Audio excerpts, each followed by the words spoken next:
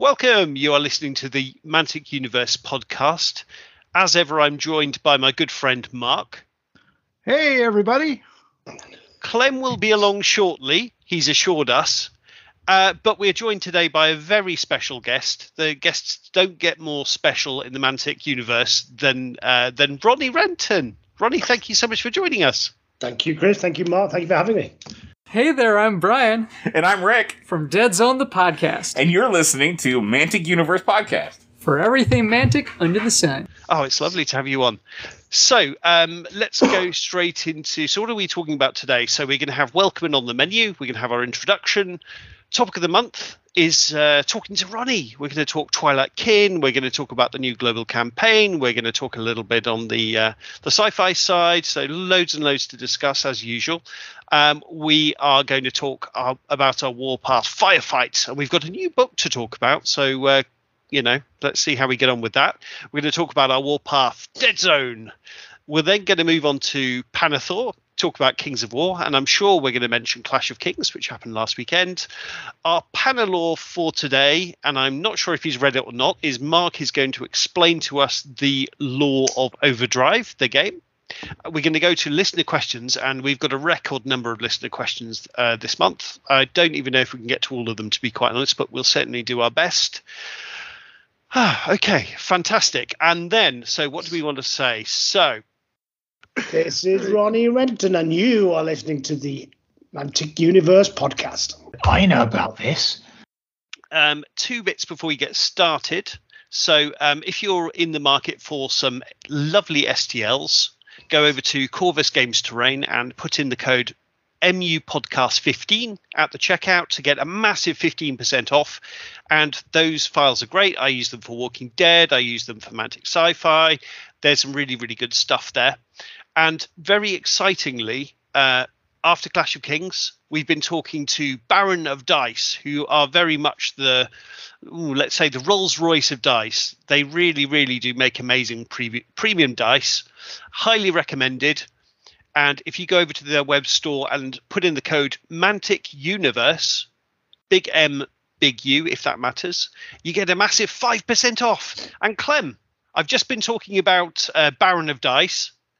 But you've joined us at a great time. Ronnie's on, and we're just about to get started. I've done the introduction, which I normally get wrong. I think it's gone okay this month. This is Rob Fnuff from the Countercharge Podcast, and you're listening to the Mantic Universe Podcast, the only podcast that has the balls to cover all their games. Yeah, I mean, did you lose the touch because we haven't recorded in so long, right? Or you still got it? Still got it since yesterday. Super. Aye. Fantastic. So, topic of the month. So, Ronnie, I was thinking about this. So, Twilight Kin looks absolutely fantastic. You've got an awful lot of hard plastics in a new release, which, is exciting. It's good for Mantic and good for us as gamers. Yeah. The models, we were lucky enough to be at Mantic before Clash of Kings. We've seen them. They're absolutely stunning. The units are very varied. This is the only podcast with the balls to do all the games. Yep. And I was thinking to myself, it's sort of a bit of a literal plastic metaphor for, these Twilight Kin, they're on these ships, they're navigating the void, they're sort of navigating between dreams and reality. Yep. And it's sort of a little bit like Mantic Games at the moment. You're on the path, I think. You're traveling. You're probably not where you want to be quite yet, but I think you're well on the way there. And maybe, Ronnie, you can just take that tortured metaphor and just run with it for me. Yeah, sure. No, I mean, it is interesting. What's bizarre is running into the pandemic, I'd say we were in pretty good shape. We were recruiting, we had good momentum, and it's the tiny little conversations that we don't know about. The games that go on in a store in Reno on a Tuesday night, they're Mantic night, and they're playing games, and that's introducing people, and those people start playing and things grow. And then the pandemic changed a few things. The first was that obviously gaming stopped everywhere for fully 3 months, but largely a year of face-to-face gaming in social spaces. People carried on playing. There's lots of universal battles. And the Kings of War players, I think, finished those armies off they're meant to do. They bought and read and played with their Kings of War buddies, but they maybe did it in their garage or in their basement or in their dining hall room. And what that did was it kind of stopped the recruitment. The second thing is we had to switch into resin because we couldn't get the plastics made. There was just the whole world stopped for a while, and so coming out of those, I think the first thing we fixed was the plastics, and it takes at least 6 months, probably a year, from deciding and committing to actually seeing the benefits of that release. And then the recruitment it feels like it's just started to come back. So it does feel like the pandemic was a diversion or a slowdown of what we were doing, and then getting back on that bike and getting cycling again and getting back on your journey between dreams and reality and getting the momentum back up. It just has taken some time. I don't think it ever stopped, but it's one of those things that getting up to that fast speed, that really quick, global. So I think a lot of good things happened, but at the same time, some things that stopped happening need to happen again, have started to happen again. So it does feel like that real momentum that I've been thinking about Kings of War for a while. I'm going to jump on board. The firefight, universe is just really getting some traction now, and people are just knowing that it's there to stay. So yes, I think stretching your tortured metaphor to breaking point, we do have that momentum. It does feel good. It does feel like we're back up to speed, back in the peloton, and the Voyage skiff is now breaking through into new dreams and nightmares. Perfect. And just out of interest, Ronnie, people were, so obviously COVID, it was pretty dark days. People were suddenly very time rich. Yep. When they may not necessarily have been. Did it impact sales? Because I can imagine a lot of people went, right, that's it, I'm doing an army now. Yeah. So interestingly, it didn't, I think some computer games, the day after the lockdown started, their sales went up, 200 million% or something. I think what happened was those that were in your ecosphere were getting to the end of the month and thought, wow, I've not been to a tournament. I've not spent money with airlines or hotels. I've not spent money on gas. I've got some hobby money. And so we didn't see it overnight as suddenly it just got busier, but we were just busy. We were just, all of our issues became operations. Sales were easy, which is never the truth. Normally, it's people have many other things to spend money on and no time to do it, and time rich, time poor, money poor, all these things. And all of a sudden, so it wasn't like, oh my God, we're doing double what we normally do. We kind of made our sales numbers, but in a wholly different way. Yeah, it's really interesting. And I do remember you put out the containment protocol. I think I found that very funny. You put out, I think it was random sci-fi boxes or something like that, which I thought was a really smart idea to just get people, putting orders in. Yeah. And we just had to, and we had kind of a couple of months because there was a bit where everyone else closed and we were still open. I stayed up all night reading the legislation, and I said, no, I don't think they want companies to close. I think they want you to, operate sensibly. But if you, so for a while, a lot of people looked to us, and that's when The Walking Dead. I mean, hilariously, we sold out of The Walking Dead stock. So in the end of the world pandemic, we obviously black humour kicked in, and The Walking Dead did very well. And I think it was a game you could play with your family. People knew of it, and so we studied. The Kickstarters did very well. A kind of add-on for Hellboy Kickstarter did double what we thought it would do. So we did benefit, but not in a way where you suddenly put your feet up and go, okay, there we are, we're now 5 times the size, and then you come crashing down afterwards. We just stayed steady. We did creep up. We had a little dip at the beginning of this year as the world really started moving. And all those people that had painted that army and built that army, and, we saw that at Clash this weekend.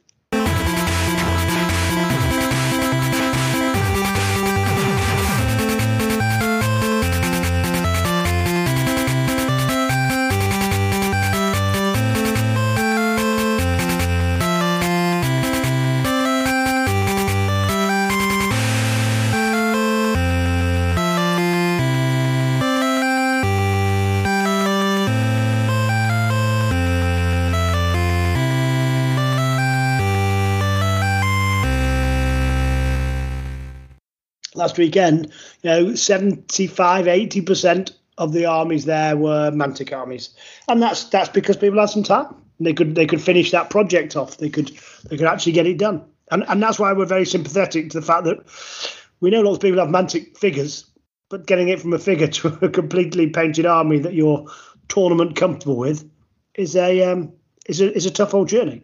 Yeah, and it's. I think I said to you at Clash, Ronnie. It's not a conversation you can have, but it's something I can say as a player and as a fan of Mantic. Is, I think sometimes people have, when we're Pathfinders or we're people who are pushing the game as fans, it used to be the case that people would start with the sentence, "This game is models agnostic," and I'm certain we need to move away from that idea. And I think there is a little bit of, I'm not sure. I mean, if you honestly look at the Kings of War range, I'm sure you'll find something that you love with Mantic models. You've got great models now. There's a huge range. A lot of the armies have full ranges or nearest damn it full ranges, and I think you're well on the way of, as we were talking about at the top of the show, of the movement that Mantic, the journey that you're on as a company, I think is really, really interesting, and I think you're doing great things. Thank you. That's very kind. And it's one of those things I never. Well, two things, Jake. I never have used the word we're agnostic. We're miniatures agnostic. It was always my intention that I know how hard it is to get an army together that you're comfortable playing and you feel comfortable with. So it was always my view and my, maybe not explicit view, but my implicit view of the world was you'd start with what you've got. Come on over, come and play. We're happy to have you. If you've got a Skaven army, you've got a Dwarf, come and play. And as you start playing and as you start falling in love, and when you start your next army, then that'll probably be a Mantic one. And that's, but at the same time, it's your hobby, it's your free time. If you want to play, I would, and my hierarchy is, I would rather you play my game than not play my game. I would rather you play my game with my miniatures than play my game with someone else's miniatures. So in the hierarchy, my dream state is play my game with Mantic. My second one is, well, I'd rather you play it. I'd rather the audience be big, and 3D printing didn't exist when we kind of came up with this, come on over with your troops, come and join us and come and see what a good game it is. That's now very much a thing, the 3D printing. So it became, I think, words were put into our mouth that we never came out and explicitly said, no, you can't, because the chance of being misinterpreted is so high that you need to take it in context, which is, there's a hierarchy there. And first and foremost, if you're loving Kings of War, great, come join us. I hope my miniatures are good enough to excite you.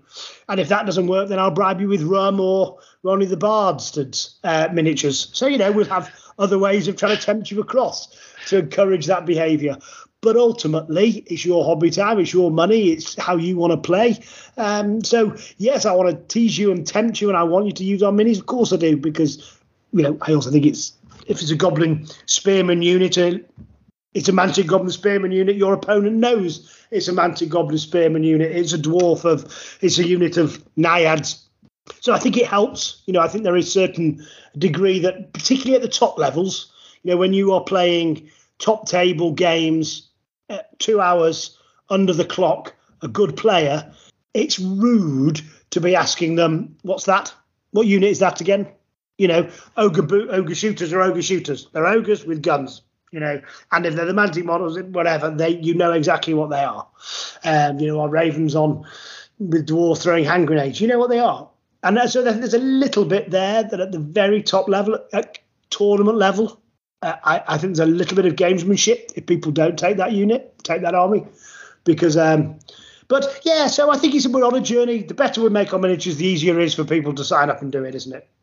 Yeah, I definitely agree. How much also comes into this? So, for example, if you were to make a lovely box of Mantic, Basilian Spearmen, let's say, there are an awful lot of Spearmen on the market, right? Whereas if you go and you really mantify an army like the Halflings, let's say, you're making very unique models. It feels like, because one of the issues or challenges I think with Kings of War historically is I've found is you've got two model ranges or possibly multiple model ranges in one battle where people haven't bought Mantic on a generic fantasy table. And to me, it kind of ruins my immersion a little bit. Whereas if I see halflings against Rift Forge orcs, against Night Stalkers, you can see the design sensibilities there across the different armies. You can see this all fits together, this belongs together, and it grounds me in the game, if that makes sense. Totally. I think it makes a lot of sense. And I think that's the better we get at doing what we're doing. And we needed to start with an audience. So you started with dwarves and elves. And, Kings of Men was always meant to be the gateway army. Because, I never intended to do, anything like Empire of Bretonnians in that basically French medieval knights and, kind of German Landsknecht inspired space. So if you've got one of those armies, come on over, come and play the game. And then when you start discovering what we've got, jump into our dwarf army, jump into our whatever army. And interestingly, I think Kings of Men is army list built the most that doesn't have a Mantic army to go with it these days. But when we did our first human army, which was the Basileans, or Basilians, you say tomato, I say tomato, and then later the Northern Alliance, which was humans at its core with owls and what have you around it. I very much wanted to take the approach that when we're doing something that has humans, there's a very large fantasy element to it. So the Northern Alliance have giants and flying dwarfs and lots of fun stuff, and elves and dwarfs. And the Basileans have angels literally flying by their side. So that I always wanted to tease in a far more fancy element into the human themed army, so that they become more fantasy. And then slowly but surely the orcs are no longer just orcs. There's orcs and Rift Forge orcs, dwarfs and free dwarfs. Yeah, exactly. So it feels over time you're mantifying things. It's all feeling more unique. You're going from a position where possibly your stuff is, obviously the granddaddy of all this is Tolkien, right? And then of course there was Games Workshop doing their Warhammer game. And I think Tolkien it's so hard to move beyond that, but you're mantifying it. And all of them do it. So I think, you go back to the early days of GW, their elves were Tolkien elves. Exactly. I think we forget that as well. Games Workshop started with a kind of Tolkien world, and then slowly, but over 15 and 20 years, Games Workshop fired it. And World of Warcraft was, I think basically largely a GW ripoff. But then they took it in their own direction. And I think when you start with a fantasy world, you kind of start with something somewhat characterless and bland. But if you go too far, and one of the things I saw when I started Mantic was I'd seen 10 fun, very detailed, very developed IPs that came and went because it was too much for people to take on board. And so I said, well, let's just do it the other way. Let's start with the game. Let's just start by playing a better game. Kings of War is categorically I'll fight any of our games against any equivalent you want to do in a blind test with 100 people, and I believe the Mantic game will come top. And Kings of War was the first of those. It was clean, it was slick, it was written by Alessio, who'd written 2 versions of 40k and 2 versions of Warhammer by this point, so he was a seasoned pro. He knew what he was doing. He'd never had chance to write the Warhammer fantasy rank and flank game he wanted to, and I gave him the opportunity to do that. And what we got, was a remarkable piece of kit. Now we're just layering on. And I think with the Twilight Kin, because we're doing it, when you do a game and you're trying to do 10 armies, all of them end a little bit bland. It's hard to get a story on them. But because we've had 9 months since we were announced and 3 months building up, and now we're right in the middle of it, we all know the Twilight Kin kind of come out of the void. We know that they're bad elves. We kind of, because we're all watching this process, we're soaking up the IP by osmosis. We're sucking it. We want it. Tell me more about it. So it's not a push anymore. It's a pull. And when it's a pull, and it's a global campaign, so everybody's looking at them playing a dwarf army, but hey, the Twilight Kin are coming. The Night Stalkers are here. Northern Alliance is fighting against them. Stories are starting to be built. The IP is starting to get more depth, more rich. And then now, because we're not having to open trade accounts all the time, what we're trying to do is build up our audience. We can spend more time, more effort, pouring fire on that, pouring fuel on that fire, and keep the IP building and keep it developing. And as it's a journey, I think it's a far more interesting and osmosis style way of learning the IP. So, I completely agree with you. And what was that process, Ronnie, with you had the, Twilight Kin, they were in the third edition of the game, for example. They were, similar to, Naughty Elves from other game systems. Yeah. Which is, and also Hellboy. Everyone has Drow, Dark Elves. It's a very standard trope. Yeah. So what is it you're looking for to make it Mantic? Is there a particular process you follow, or is it just someone gets an inspiration and you run with it? It's because obviously the army is very unique. They're on ships, etc. It's very, very cool. The Impalers are now massive hulking beasts, in heavy armor. Yeah. So it's a very, very iconic looking army. It's very distinctive. Was there, is there a set process you go through now with new armies, or is it just, where inspiration takes the company?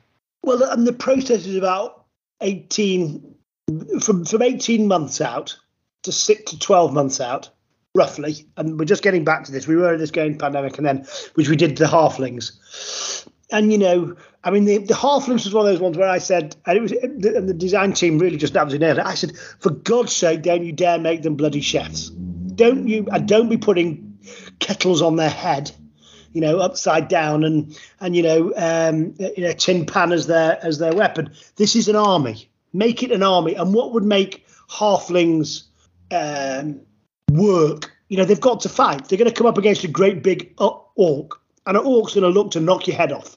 So if you can't compete, then they're going to win. So you've just got to be compelling. You also don't want to make the Riftforged Orcs look like silly pantomime villains as well. The Riftforged Orcs are nasty. Then, and so if the halflings are going toe to toe with them, they need to be, as you say, a proper capable army. By the way, on the down low, I find the halflings probably the most scary army in the game, with their life leech and everything like that. They're smiling, but I'm absolutely terrified of them. Terrified of them, and I did, and because of that, and my only two inspirations in this creative process was, don't you dare take them there. Now we quite like the chefs being the vanguard. The chefs are because what they do, the vanguard unit they go ahead of the army. They're the best of the veteran troopers, and get to where the base is going to be built for that night, ahead of the troops, kill a few animals, cook them up. So by the time the army arrives, the camp's built, they've done everything. These are the seasoned pros. But the actual army, I didn't want it themed around, pots and pans and on the head. And I said the second thing is they would, like riding giant dogs. So they put blocks of troops in that are just there to just slow you down and snarl you up. And then these dogs start whipping across with halflings on their back, almost like, not Attila, the Mongol Genghis Khan. Firing off the back. Here you are, you don't even know what you're fighting against. They've got speed. And then the guys took it on one more with the Harvester and the aeronauts. And they said, well, yeah, even by the American Civil War, they had hot air balloons, and they just took this kind of melting pot of random historical units and combined them in a fighting style that I think came together to create something that now is very, very unique. Why wouldn't you buy those models? They're lovely. They're well made. If you want a unit of stalwarts, a horde of them, you can download on the Vault. So you can add the arms and heads. If you want us to make them in resin, we'll do that too. You also managed to get Broken Alliance out as well, the novel. So it feels like everything was really tied together. Correct. And what does it mean, Ronnie? What does this all mean for Rordia? Is Rordia an army you could see going back in and mantifying? Yeah, well, we'll have to talk about that. I don't know why we ended up. I think it was because there wasn't any. So one of the gifts that keep on giving, and that was heavy sarcasm in case anyone missed it, was Uncharted Empires was one of the best and worst things we ever did. Best because we'd just done in 2015 the Kings of War. All the armies that we had in plastic and made were in that book. We're very proud of it. It was a very well balanced game. Spent ages working on it. Nick Williams, Dan King, Jeff Swan, everyone that was loving the game at the time. I think my premier predated Jeff Swan, but there was a lot of love for what we were doing. It was a well-balanced game, and then all of a sudden, our world blew up. We knew a lot of people were going to be looking, but if you had a Dark Elf army, if you had another army, one of 10 different armies that wasn't featured in our game, you couldn't play. So we knocked this book up really to allow people with our rules committee, Matt Gilbert actually, previously him working for us, just sat down and we just chunked out a load of armies. Again, of the idea saying, come on over, come and join us. We'd love you to come and play our game, just so that there was also some kind of creativity of some things were coming, we put things like the Trident Realm in. Trident Realm is my one true love, and I'm very, very much looking forward to some more hard plastics, Ronnie. Sorry to interrupt you. No. So you might want to watch by February. If I was you, I wouldn't start a Trident Realm army just right now, unless you start some naiads and some other plastics. I've got plenty of the naiads. Don't you worry. Yeah, correct. So they're and they take a while to paint. So I've got halfway through. So it was great, but in some ways, people saw it as. And my motto was, if we haven't done it in plastic, Mantic hasn't done it. Please don't start building these armies. Varangur armies. I see. When we do Varangur, we will take it in a direction, that will be good fun. But I don't know what it is yet. So I'm very nervous when I see people taking armies that that have never had any Mantic plastic because there's no anchor point, and that's what happened to Twilight Kin. And so the reorder, we just wrote, and we thought, well, actually, people might have human armies, they might want to add some halflings to it, it'd be good fun. So let's just create this league down there. And then when they broke away from the league, they became their own army. But the interesting bit in the League of Reorder, I thought, was the halflings. So there's a few things that have unintentionally come about. And either we need to acknowledge that this has happened to them and that's that, or we're going to go back and do something with them. But I actually think they'd be more interesting now that the halflings have rebelled, because now actually they were tricked. Spoiler alert for the Broken Alliance book. So they are this, relatively small and suddenly besieged, sort of human civilization that is, a confederacy. It still has some halflings, but now I'd be really interested to see, they've got the honor guard, they've got some really cool units, but in the story, what now happens to them? Are they going to fall completely? Are they going to go in a new direction? So to me, it's more interesting now than ever, to be quite honest with you. Yeah. Well, and there's just a few of those loose ends. And what Matt and I need to sit down is and go in the next phase. And fortunately now we've got this fantastic plastics coming through and we're now just chunking along. We're back onto our rhythm that we had pre-pandemic. We've got that rhythm and that timeline back out there. One of the things he and I are sitting down is we're going to talk through. We know next year's Kings of War releases. We also know the two projects we're doing next that's going to be alongside Kings of War. And it's how do we then tie as many of these loose ends together in a very satisfactory and complete way. In a bit of a Marvel Universe kind of. In this phase, all of these things are going to happen, and so that we can answer some of these questions, because I think there's a whole load of really fun narratives that can be told in different ways. And one of the things I'm very excited about is having a little bit of time, having stepped out of the day to day of just keeping the operations running, how we're going to tell these stories, and the at the moment, my headspace is that everything that happens in Panathor, Dungeon Saga, Kings of War, whatever happens with Vanguard, and other secret and exciting projects, all are part of this narrative timeline that's running. 1 year in real world is 10 years in Panathor. Feels like a kind of a fun narrative, and we can keep the timeline moving on, and things keep happening, just like the global campaign is doing, but making it explicit and using these to tie up some loose ends.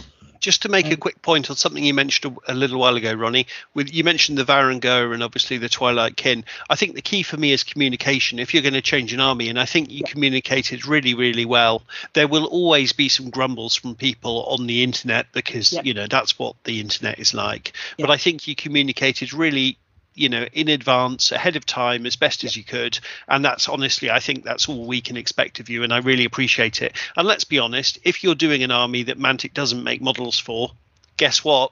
Mantic might make models for it. And when they do, the army might change. So, I think we all understand where we are. Correct. You've got to understand, if I don't make models for it, I don't even know what you're making. And listen, we've got to be honest with ourselves. If we don't buy Mantic models, just buying the book isn't enough. If we don't buy Mantic models, Mantic won't be here and we won't have these wonderful games, this wonderful community that we all love. So let's be a little bit honest with ourselves that if we love this stuff, we really ought to be buying Mantic models and not it might be, from but another it might be game. a very different form. It won't be because we'd have to do more other things. So it might be, but I think it would be it's better if I could give you great miniatures that you want to buy at a really fair price, building armies. Then that's what I kind of want you to do. But similarly, you can't shout at me if you're making something I don't know about. And until we've made plastics for it, I reserve the right to make something cool. And Ronnie, sorry, go ahead. Sorry, Ronnie. No, so I think what we were just talking about just before the miniatures bit. We were just narrative. No, oh yes, and I think we've communicated better about Twilight Kin than we did about Northern Alliance and. Agreed. And you took it. You took it out of the app basically and said, everyone, just FYI. Yeah, correct. And I think we did a really good job with Twilight Kin because it was such a big change, and I wanted it to be a big change. We'd started the discussion, and I said, "This is massive. You can't let people start building armies. You can't give them this. You've got to do it." What I didn't then say is, "Oh, by the way, we're doing cool things for Northern Alliance too," because I thought people would just be ecstatic about that. How can you not be happy about, dwarfs throwing hand grenades on? What I'd forgotten is that it was coming into show season, and people were building their army to come to Clash.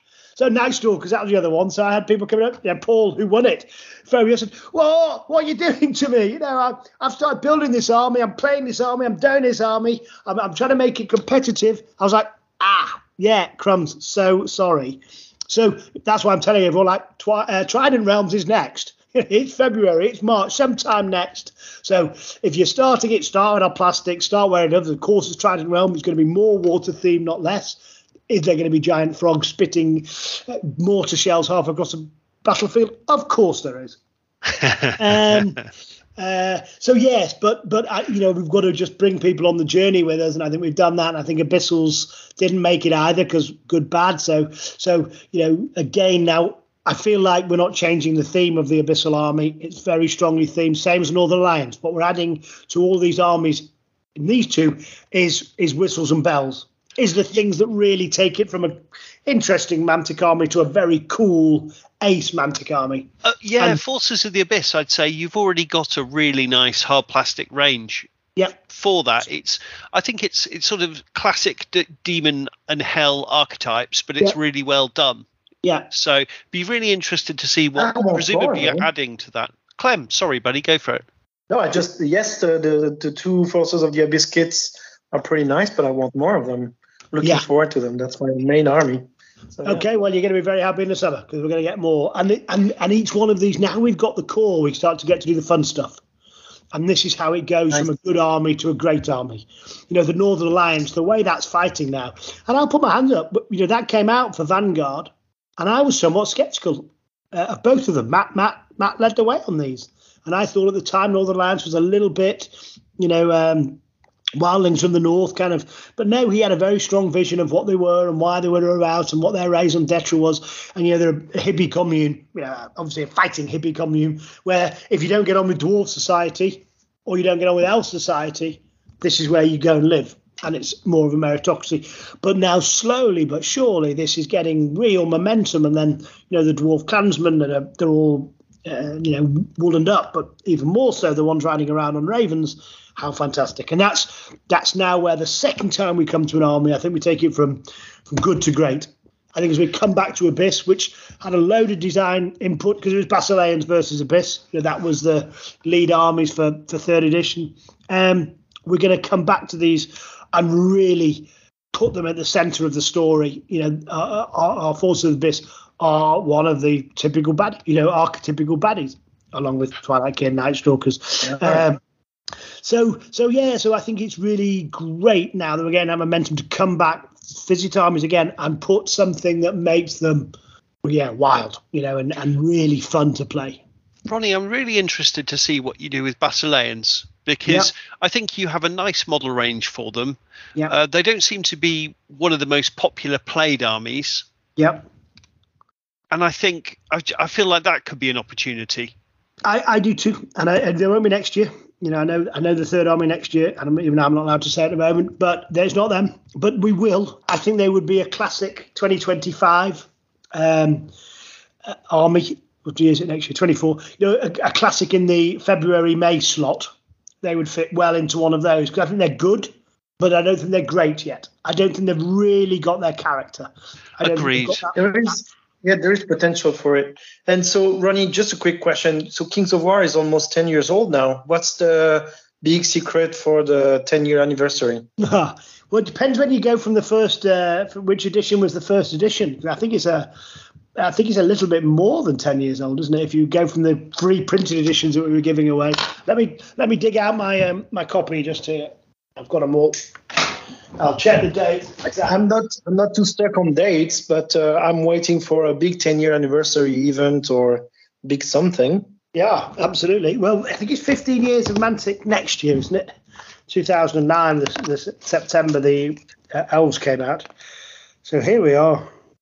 Let's see, Curatorial published by 2012. The copyright of the first book. So 11 years already. I missed it. Bloody hell, there we are. Let's do the 15 years then. There we go. Let's go for 15. Look at all these pictures. Goodness gracious, this is we should have our cameras on. I'm just going down the I'm going to vanish down the nostalgia train if I don't stop looking at that. But there we are. Ronnie, we were picking up on a few things you mentioned at Clash. I think we were speculating wildly what the next army for next year might be, and I think we're thinking maybe Sylvan Kin, maybe Herd. I think Mark said Herd, so I instinctively said, well, maybe the Sylvan Kin, because I just want to be argumentative. Yeah. So I think you mentioned it. There aren't hard plastics for this particular army, so I'd be very interested if we're, in the right ballpark. Can you hear the tumbleweed? Yeah. He's not going to tell you, Chris. I could always hear the tumbleweed. No, that was what because we haven't yet got we know roughly what we want to do, and it's part of a very big story. I was talking about this whole story arc. The 1 year is 10 years. This is a massive story to go alongside, like this year's was, where the Twilight Kin, the void opens up and the map's changing, and this whole idea of, I think we're going to learn to fall in love with Panithor through the games we play and the stories we tell and the way armies get released, and each way it just builds up and adds a new layer and another texture to the whole thing. And we want to tell this story right. I think the Trident Realms, is he part of the story? Yes, that and the Abyss is both part of the story. But this is the coup de grace, and this is the point that the story becomes obvious. And I want to tell it in the right way. So I can't give you the end of the book. No worries, Ronnie. No. We enjoy speculating. Yeah, well, it's good fun. And it will be, it's going to be another great year of Kings of War. No two ways about it. Clash. Absolutely. Clash is going to be good. Twilight Kin release, I think it's end of October, I'm going to say, when we could expect deliveries on that one. Yeah, early November, I think. Late October. No, you're right. No. They try and create in the following month. So no, yes, shipping mid-October. And can you tell us, Ronnie, when would we expect the list to be in the companion app? I know a few people who are hanging on to see what the rules are before they pull the trigger on that. One thing that we so if you buy the army, the list is going to have a printed army list in your army. But I fully understand that people want to read, plan, and decide whether they want to play it before they commit. And I suspect we've got about another week of background, and sometime along that we will be putting the stats out. I don't know whether they've chosen to do it unit at a time, so you can just. Well, it's a game that if we just put it up, people just read it, then Whereas if we go, look, here is the void skiffs, and this is what they do in your army, and Kyle's very good at that because he's a great player. He's been part of the whole design process, instrumental in the design process. I'd probably say he's design lead on Twilight Kin, certainly visuals. So he's got a great understanding of how they play and how they look. He's also a very charismatic man.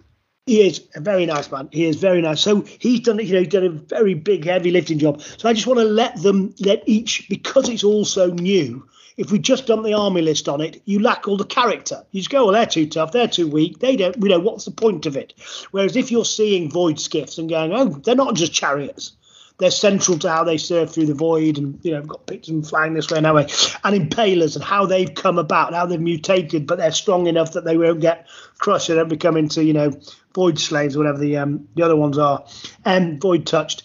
So and how that they're slavers and they just take night stalkers as their slaves, and so there's this whole kind of nasty edge to them, and so we just have to give ourselves 2 or 3 weeks to allow the pictures, the photography, the backstory to emerge, and alongside it, some of the units, of course. So for me, Ronnie, I'd much rather hear all this than, they hit on 4s. No, they hit on 3s. I'm much more interested to get excited about the theme and the feel of the army rather than the numbers. And you can't fight against it at the moment anyway.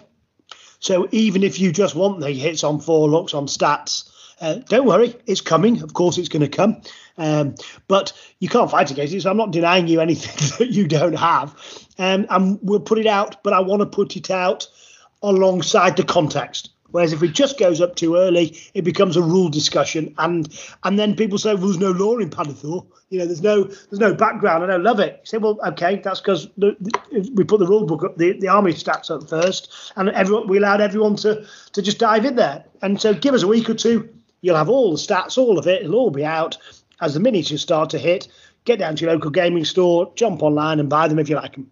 But one thing we love, Ronnie, is you've started really leaning into what I think is one of Kings of War's biggest strengths, and that's the multi-basing side of it. Yeah, I was slow to that. I'd gotten Abyssal Dwarf army painted by someone for me, and I was still trapped in the. They were all 20mm based up. And it must have been 6 or 7 years ago. But even then, I was still late to it. I glued them all to bases because I realised I was never, ever going to play any other game. If it was a rank and flank game, I was playing Kings of War.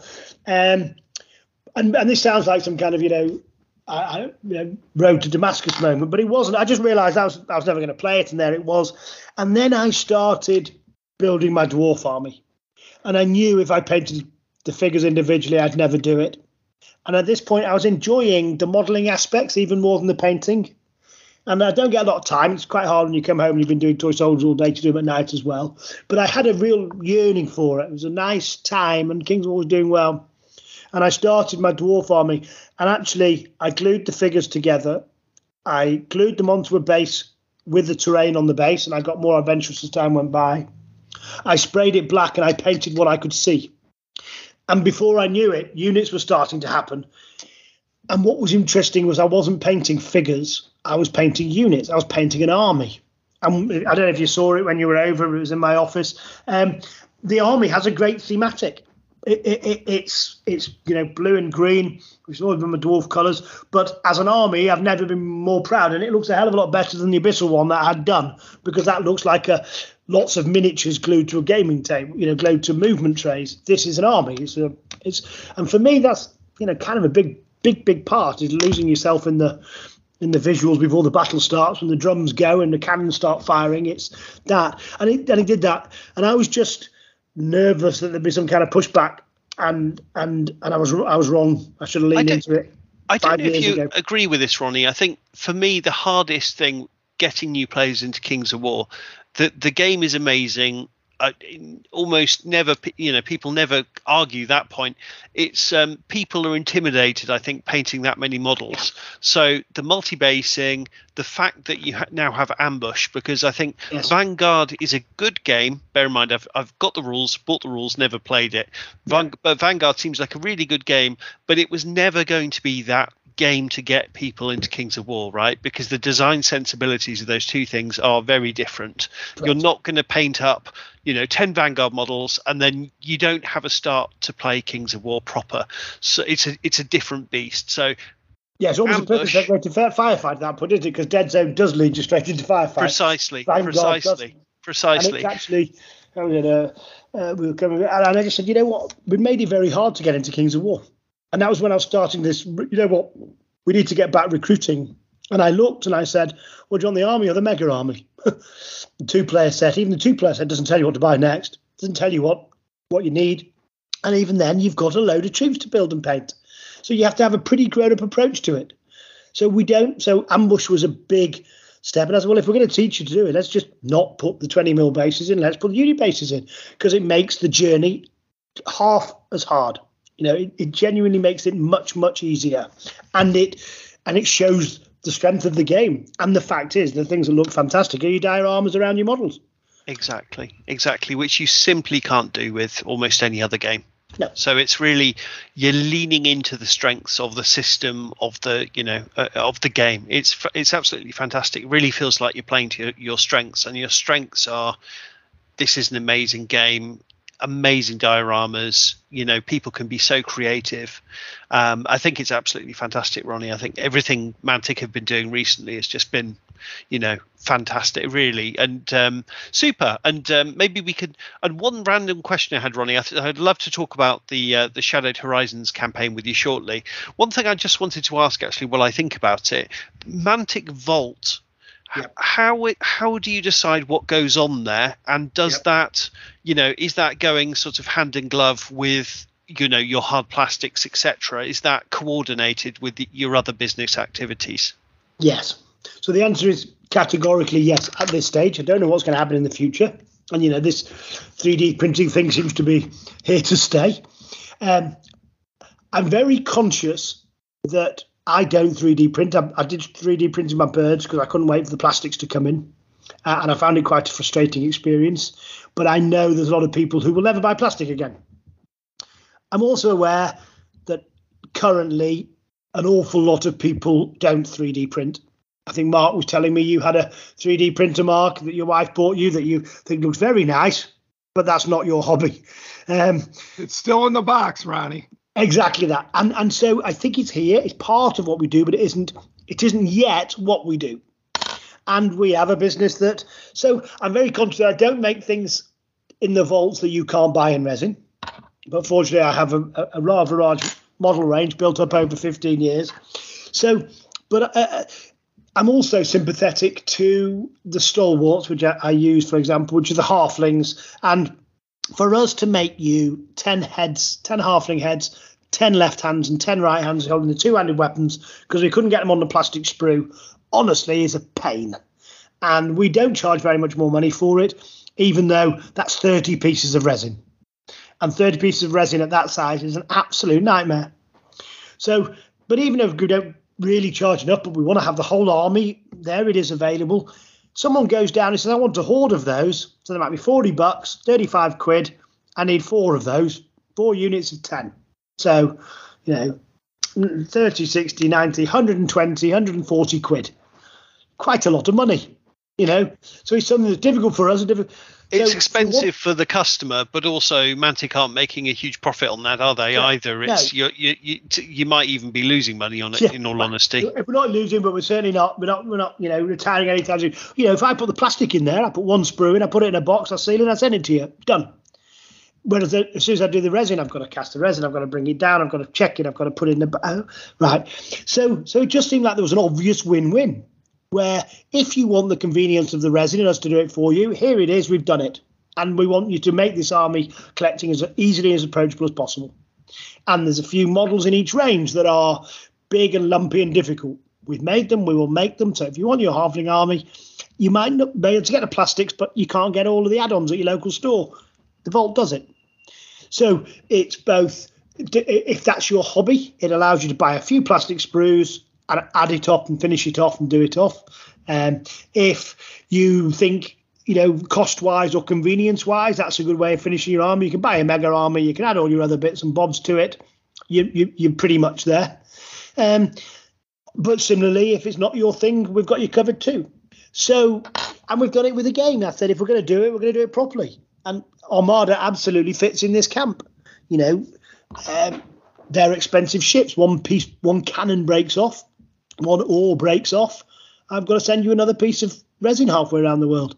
So if you want to go to your 3D printer and print it, or you want 6 of that ship because you've got a big fleet and you want more of those ones, you know what? Let's get on with it. So I'm trying to create win-win for the consumer, win for Mantic. Also, great recruitment opportunity. You know, I had many people come up to me at Gen Con and go, hey, you know what? I've been on the fence with Armada. I've been thinking about it. I really liked it, but I just never quite jumped over. Put it up on the vaults. Boom. I jumped on. Me and my son are playing every weekend. We love it. So suddenly there's that recruitment going on. You know, we're going to come out to my mini factory the next few weeks with a whole, here's a special promo deal. Here's a special rulebook. Come and play our games. We think you might like them. We know you are now gamers in search of a game. Why don't you come and try Mantic? I can honestly tell you as well, Ronnie, once you start playing one Mantic game, ... And super. Mark, feel free to jump in and ask any questions. No problem. So everything's already up for pre-order for the Twilight Kin, right, Ronnie? Is there anything held back? Is there a second wave, or is this it? No, that's it on this one. We've got we just did a full big wave of everything there. Get it all out. Get the army done. They ally in and can use Night Stalkers, so it was a good way because they're some of the units they can bulk out, but like the ogres can access the goblins. So the army will be going up in a few days' time. I'll chat to the guys. I don't know exactly, but it's not going to be long. You're going to see it, and then you'll be able to buy exactly and specifically what you want. But you've got everything you're going to go at. The main characters, they're all there. Very, very good. And the 2-player set, we can let everybody know, is Twilight Kin versus Abyssal Dwarfs, right? Oh, it looks so good. It does. Good. I know I'm getting it. Set. Oh, it's just to play Ambush. It's great. Yeah, fantastic. Even if you're not really, they're 2 interesting factions as well. Clem, anything to ask, buddy? I'm still digesting everything. There was a I'm dreaming about some Portion of the Abyss. And some centerpiece models, maybe. Yeah. And I mean, I already have a lot of them, but I'm always happy to add to it. You do, don't you? Ronnie, one thing I would like to ask. I think I've got a Rift Forge Orcs army. I love that army. The range isn't complete. I know it seems like it wasn't as came out at a similar time to Halflings. Halflings was a mega success for you. I don't think the Rift Forge Orcs quite were. I've got a lovely army for them. Some of the models, the Hellstrikers, are on the vault. I know. Yeah. Any plans for anything? I think there are a couple of models missing. I don't know. I have to check. I think we may well get to a point where we just go along and we look at all the armies and what they're missing, and is there a way that we can get these sorted for them in a instead of doing hard plastics for one army, we do some chunk of resin. But again, it comes back to that kind of resin circular argument. So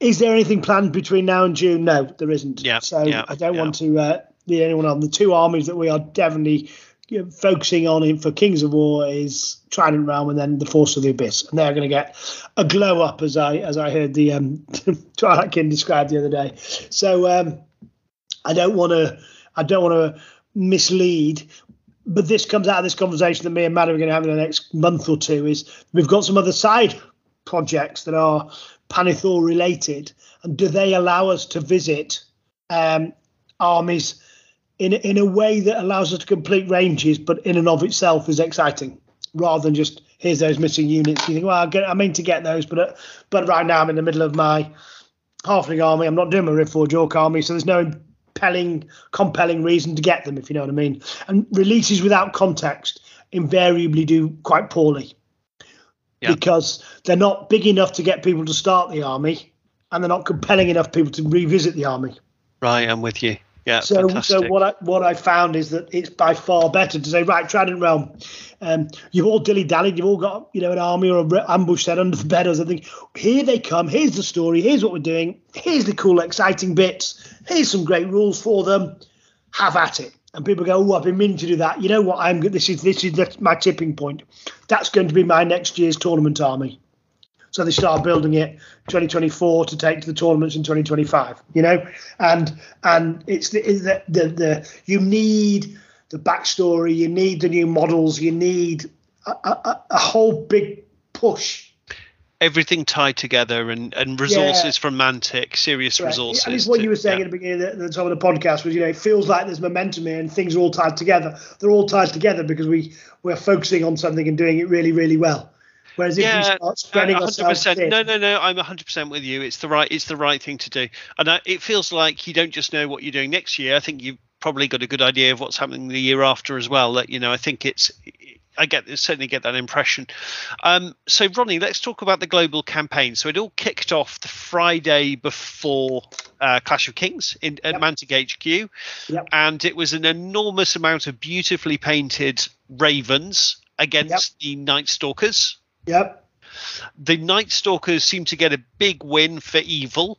Yep. So what happens now? How can people participate? What should we do to get excited? So firstly, if you're registered on the Mantic Companion, and I think many tens of thousands of you are now, you're already registered. You can just go in and it'll ask you to let's bring it up, but it just will ask you to which do you want to be aligned to, good or evil. And what's quite nice about this is it doesn't matter which army you're going to play. It's just which faction you want to fight for. Now, obviously, the more good your army is, you probably want to pick good. And if you're playing Night Stalkers, you probably want to pick bad.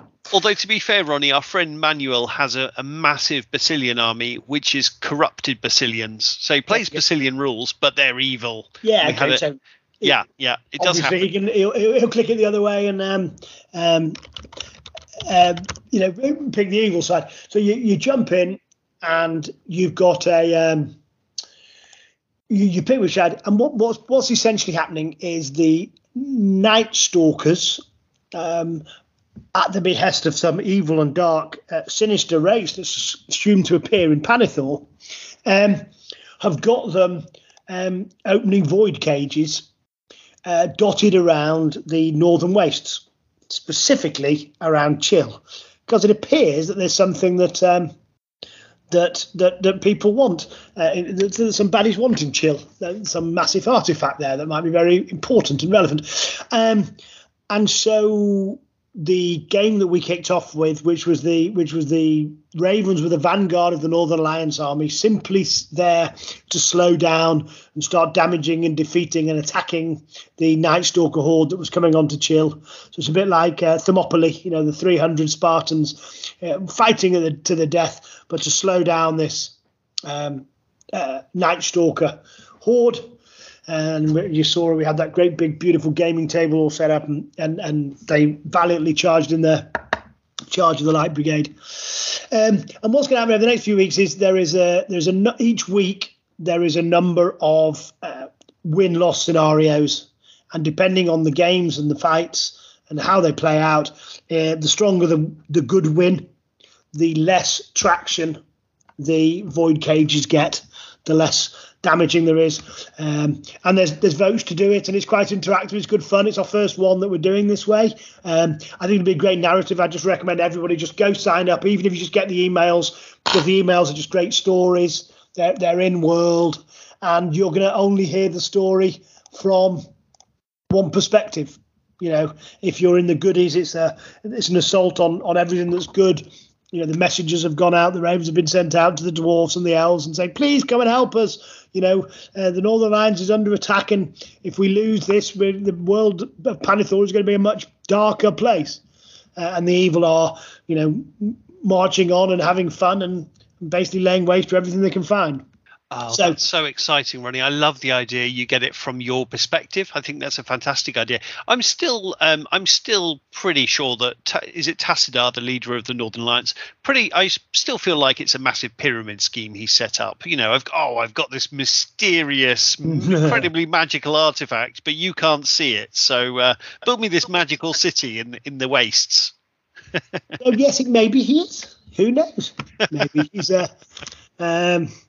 but he's not. So Ronnie, is Steve Hildrew right? If we read Rise of the Celestians, we might figure out what is in Chill that all the big deal is all about. Yeah. So there you I'm go. pretty sure people. I've got it on There my you go. Kindle. I need to get It's around as to. simple as that. Matt being Matt has the next 5 years all in his head, but he's not told anyone what it is. And then when we sit down to him, we say, "Tell us about it, Matt," and he starts telling us this fantastic story, and we go, "Oh my God, that's amazing." You know, then there's the Dwarf Civil War kicking off, and why's that happened, and what's under Chill, and what's this, and he's got all these books lined up that he's telling them about. And then I have to say, right, now, firstly, how can we play in this playground? Because I want people to affect what happens and when it happens and how it happens. So then he's a bit curmudgeonly with me. And secondly, I said, how do we tell people about it? How other than just the books can we tell people what's going on? And I think that's why campaigns and army releases are a great way of doing it, because we have the attention. We have everyone looking at Twilight Kin now. Might be for the models, might be for the rules, might be, but you're looking and you're going to find out a bit more about who they are and what they do. And in doing so, you'll find out about the Twilight Kin and the Northern Alliance, the good guys as well as the bad guys. So I'm just picking my faction now. I've been meaning to do it all day, actually. Very exciting. So yes, if you just go to it, Kings of War, if you haven't registered, register. If you have registered, if you've got a vault or you've got a companion registration, obviously you don't need a subscription, you just need to have registered, so you can just do an army deal. And then you can either click the great big butcher that's standing there, or you can click the heroic and hardy Northern Alliance hero, Thane, and then you go fight for good or fight for evil. And it looks brilliant. I'd recommend everybody, while you're listening to this podcast, run over to your computer in a kingsofwarthegame.com, Shadowed Horizons, but just go via Mantic Games, click the companion, click on it, and it actually just says pick one of them, and one of them highlights and darks the other one out. So I've just gone for good. So alignment, good, the campaign hub, your alignment's been chosen. Act 2, weather special rule for the week. It's bloody snowing. At the start of each turn, roll a 6. New scenario for the week is there. Then you've got a decision whether you rest your troops or press on with your forced march. And what you do will affect the likelihood of the fight. So there's a whole anchor through it. Story so far is there. Narrative of the campaign.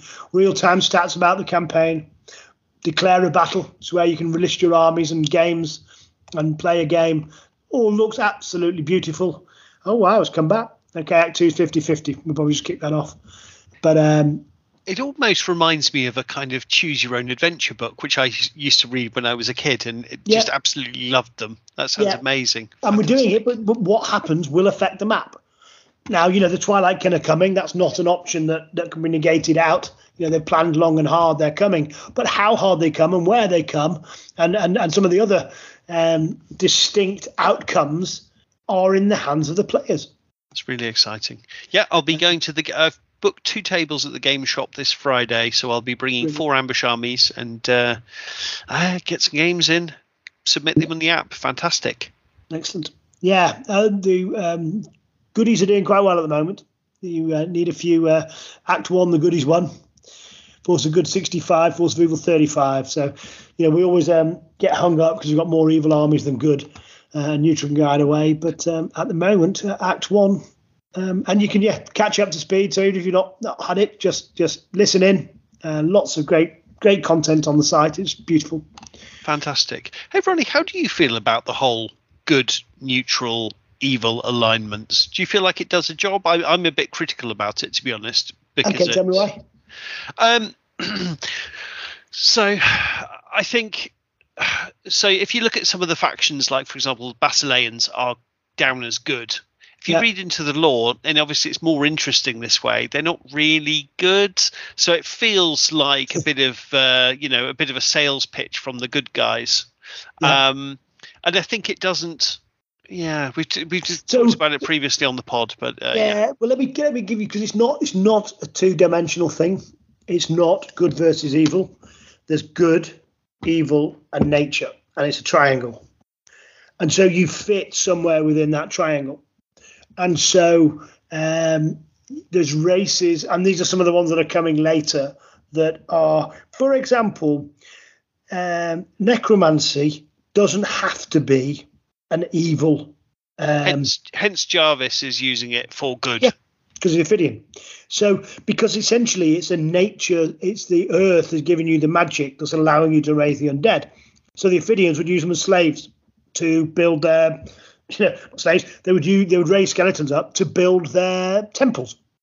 Because it's the fact that necromancers are lunatic, megalomaniac, power hungry psychos, that when they get the power to raise the undead, they use it to, bump off the guy next door and steal his whatever he wants to steal. I'm with you. And I think the Ophidians even, I think they're sort of quite consensual with their, when you pass away, would you mind being a sort of a zombie labourer? That's fine.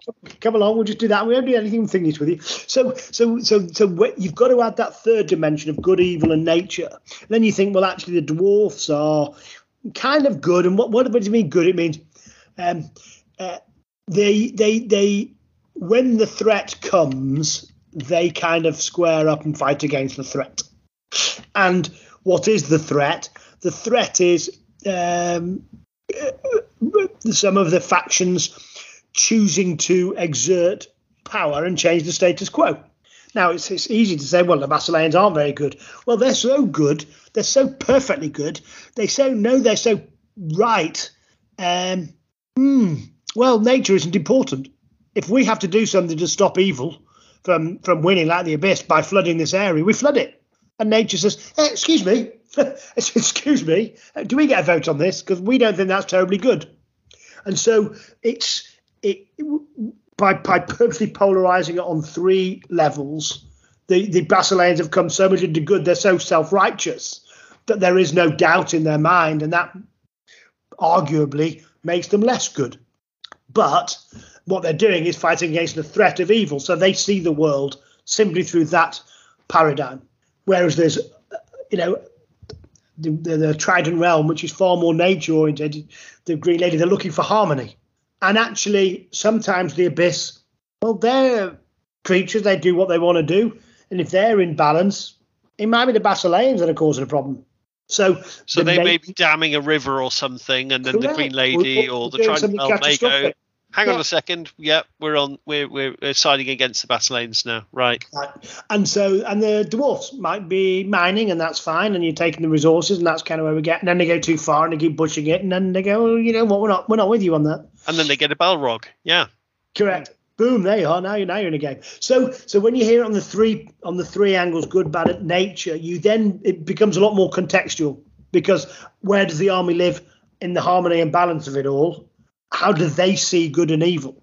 And it's a bit like the lawful chaotic stuff that comes. So when you see it as a triangle, I think it becomes far more interesting.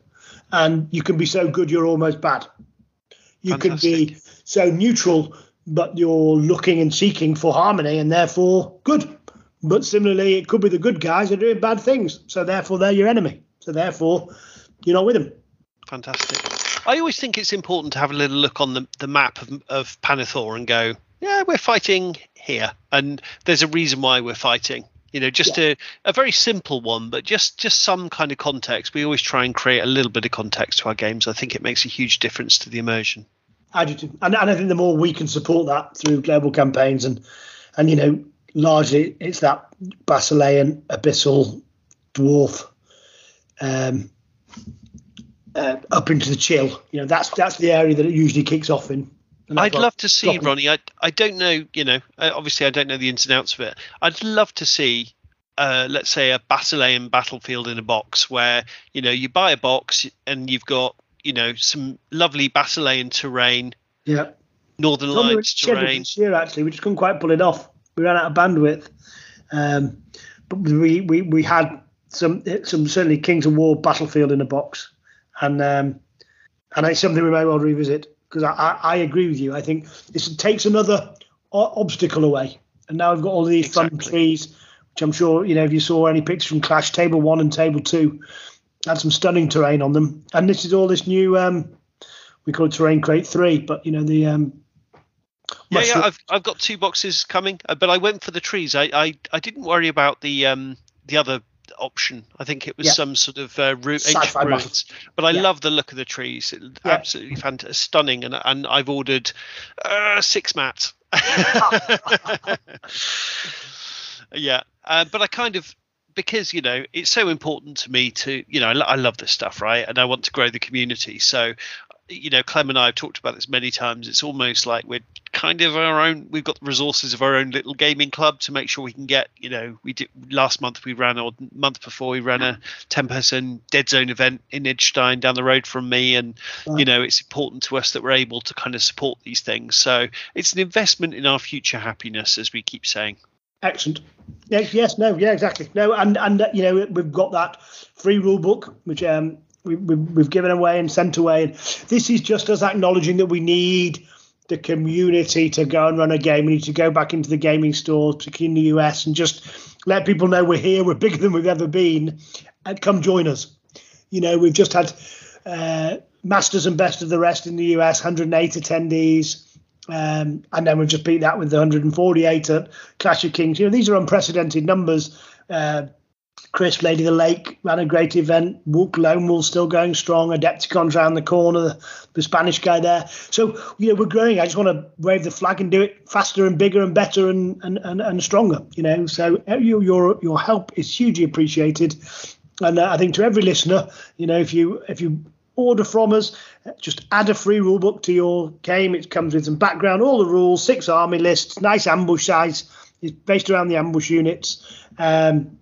Obviously, if someone has an existing army, they can just go to the companion and download, put their army in, and you can just click it through. So all the rules for all the armies are free, but having something tactile somehow feels better, particularly after a demo game. When someone's run a demo game, you can leave them. It's like a great calling card.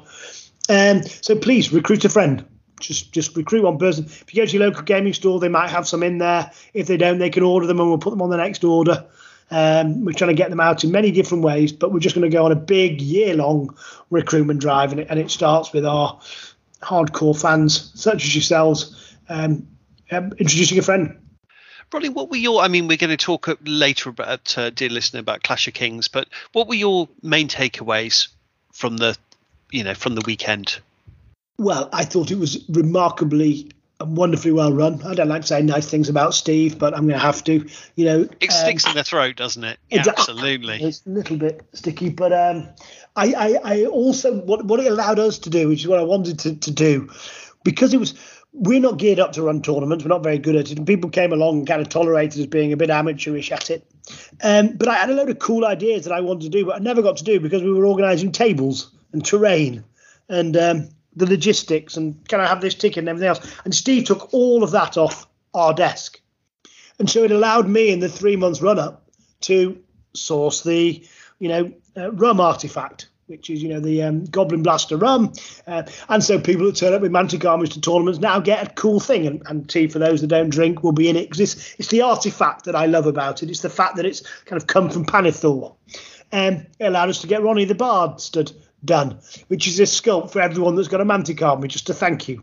And so we got we got the freedom to do fun things. And by the way, the Clash of Kings is the first of any event next year you'll be able to access these rewards. I don't quite know how we're going to do the rum because smuggling alcohol is dangerous, but one of the bards did is anyone that runs a tournament, give them one of these figures. And here's the stat line. It's a joke stat line, of course, but it's good fun. And it's encouraging and rewarding the people doing that bit of Mantic hobby that we want them to do. So it's the kickoff point.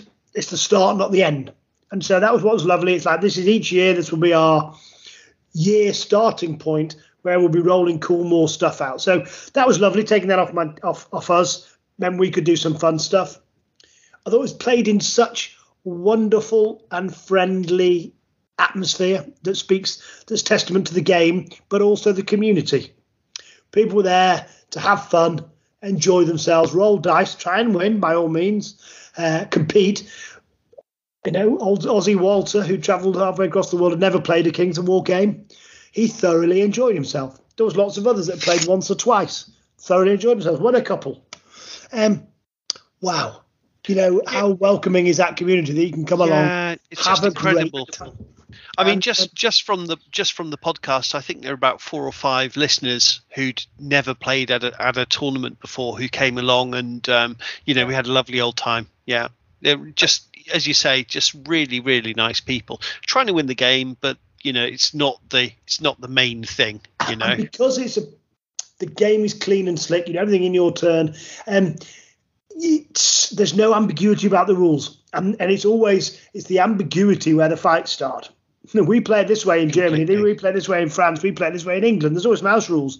Well, there's very few house rules because the rules are unambiguous. They're clean. They're clear. Exactly. You've got your measuring. You do your stuff. So it toned down the fraction points, the friction points. So I've got to be honest, one thing that really got on my nerves, Ronnie, was when you were doing your presentation and there were so many people talking over you. That drove me absolutely crazy. Well, me too. Yeah. Oh, my God. I hated that, honestly. I think next year we just have to say, shut up, guys, Well, or you'll just come to a group. I mean, it's their Saturday night. It's their fun. We're kind of mildly imposing. I was trying to make it fun and what have you. But similarly, if they want to drink beers and they're not interested, they're there for their time. So we could do it in a different way. I'm very happy. I like to chat to everybody and share a few leaks. I've usually had a few beers by that point, so it's good fun. But it's for Steve if he wants to do it in a different way. I'm very relaxed. I'm there at his bidding and wherever you want to put me and how you want to put me, because essentially the event is about the Kings of War community having a good time, and if I can enhance that, I'll be very happy to. 100%. And okay, and just appreciate we're taking up a lot of your time, Ronnie. We've just had, so on the sci-fi side, so Dead Zone I think is the best tabletop game I've ever played in terms of game design. It's a dream to play. It's so good.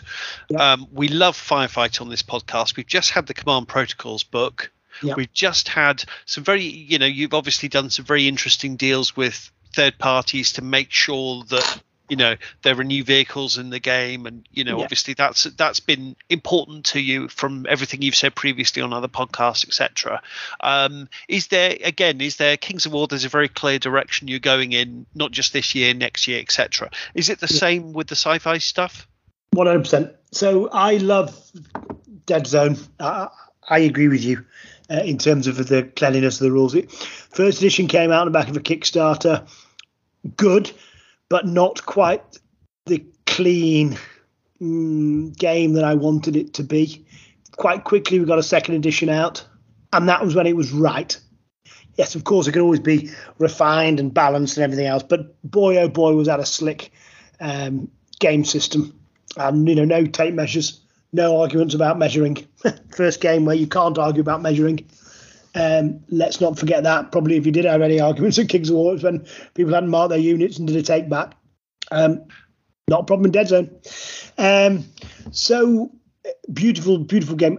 And then, as you knew, if you were around at the time, the plan was Dead Zone you'd start building and then you paint a few more figures than you intended to, and before you know it, you're halfway to a Firefight force.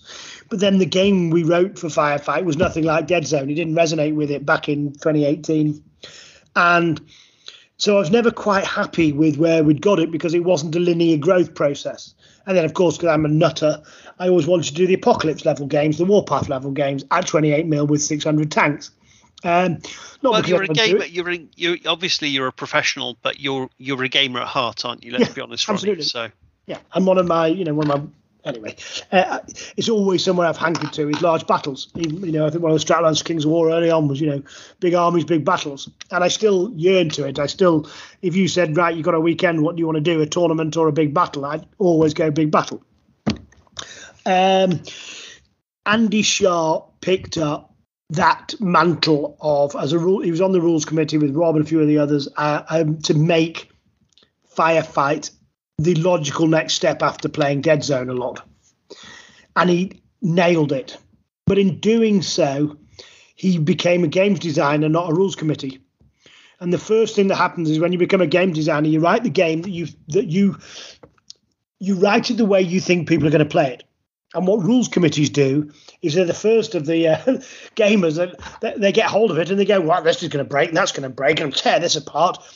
So that when it actually comes out, it's had its first level and maybe even its second level of breaking, and it's been fixed. So it's quite hard. So now, by the end of next year, by the middle of next year, whatever little metas we've got wrong in our Kings of War rule books, the tournament community will have found it out and will be exploiting everything out of it, and building spam lists and what have you. And then we have to put a new, Clash of Kings book out to just pull back from the little tweaks that have become major irritants. And so I thought the first time when we re-released Firefight, I thought it was a beautiful game. I think it was super slick, very good fun, very characterful, felt very Mantic-y, very intuitive, fast. But there was just a few things in it that weren't quite right. There was open to abuse and open to a little bit of play. So this, I now feel that Contained Protocols is the 2.0, like Dead Zone is the 2.0 of Firefight, the true version of Firefight. Now we've got it, I can talk about it and be very proud of it. Whereas when I'm selling you something that I just know isn't quite right, I struggle.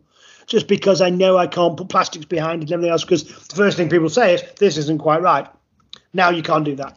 So do we have releases? Yeah, the Enforcers are getting support in December. The Night Stalkers are coming into the Firefight. I think that might be revealed. Oops, I don't know if I'm supposed to have said that, but they're coming. So there's a whole ton of support. The tanks, I'm going to do a big video blog on it this week or next.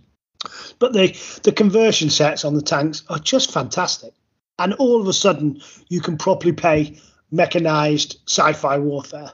And I don't think there's any game out there at 28 mil certainly that does that. There just isn't. Not at Mantic prices, there's not. Okay, maybe there is some others out there, but we're not in the air of time. But yeah, so there's. And if you talk about that other big game, it's not mechanized.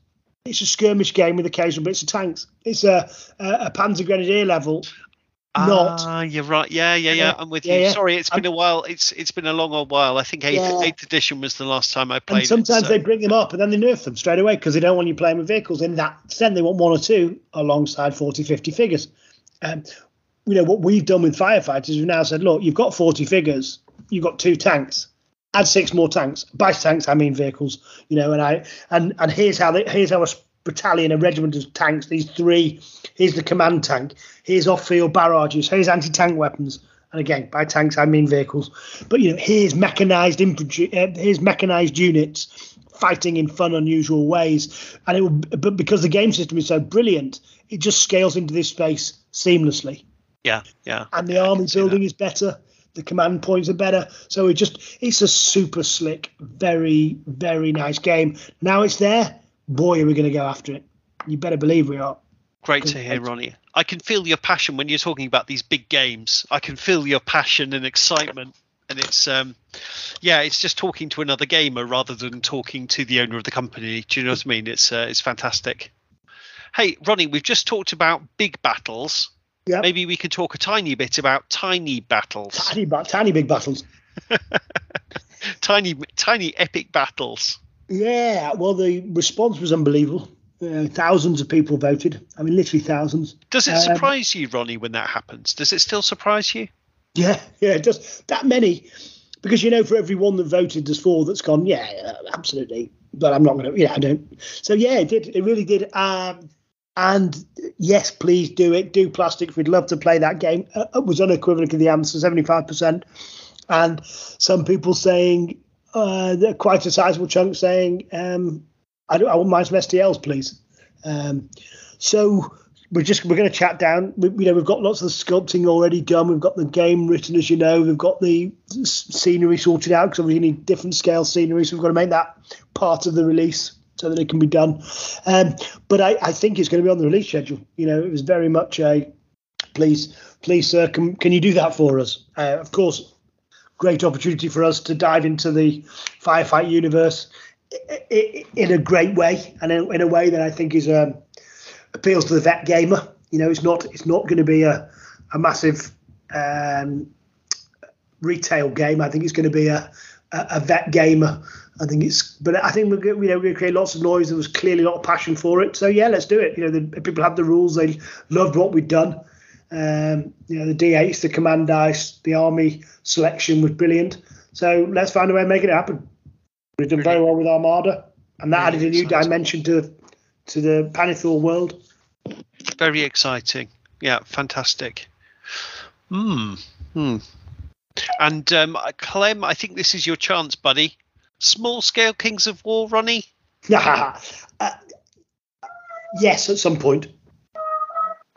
It's just going to take us some time to get it right. It was when I was talking about these other projects, I don't just want to go, here's exactly the same armies in exactly the same format, playing exactly the same kind of battles, smaller.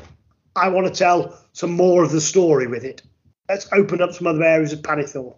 Let's go and investigate some of those other armies that we've not done yet. But let's give you a direction of travel. So, like we did with Armada, I think opened up the other half of the planet. The whole seafaring, and Twilight Kin first appeared in Armada. In their current guise. We did a load of design work with them in Armada, and then they Dungeon Saga before they've now come out to a full launch. And so I very keen to do it. There's a lot of love for it. A lot of people have spoken to me about it. So yes, we've now got a tool maker that I feel that I can trust to make plastics of the quality we want. So let's get our heads down and let's make it something interesting, as well as Kings of War in whatever scale, epic scale. That sounds amazing. And one day I'm looking forward to your ship-to-ship space combat game, which I'm imagining in my head right now. Oh, as I live and breathe, we're joined by our good friend Steve Hildrew. Steve, wow, thanks for joining us. Hello. We deliberately schedule the pod when Steve is busy, when we know Steve is busy. So we've rubbished him now, so he's now welcome to come on. We've said all the nice things we're saying about him. Now it can be horrible. Yeah, Steve, we did. You won't believe this, but because it does sound unbelievable, we were saying nice things about you. That seems unlikely. Apologies, Steve. They weren't. Yeah. But Steve, no, I know you're lying. I worry now your life may have peaked. Well, yeah. Surely, many years ago, I feel. It's been a I was thinking of after last weekend. Oh, well, no, it did. It was nice, wasn't it? But I had a relatively small part to play in what was a very big group effort, I feel. So I'm very much indebted to a lot of people. Tell you who I'm not indebted to is the cast of Mantic Universe podcast, who wandered in when we were halfway through setting up and then just sat around chatting while we kind of sweated around them, putting out tables and things. But it was an amazing group effort. What a weekend, right? It was awesome. He's not lying, dear listener. We did do that. Yeah. Well, I'm surprised you even made it there. You were pretty much in Mantic the whole time. I was there, going through my office and through my desks and. And I've been having a brilliant time with tonsillitis and gout. And gout is very much one of those old man illnesses. Yeah, I made it. I had gout the whole time. So, that wasn't tremendous. But I made it. I did help with the putting stuff away, though, Steve. You'll be pleased to hear. You did. I'm very grateful. Thank you. I once, talking about Ronnie's office, I once stole something inadvertently from Ronnie's office without realizing I did. The first time I met him, and I nicked something off his desk thinking it was mine. Yeah, Ronnie's wallet. Yeah. Turns out empty.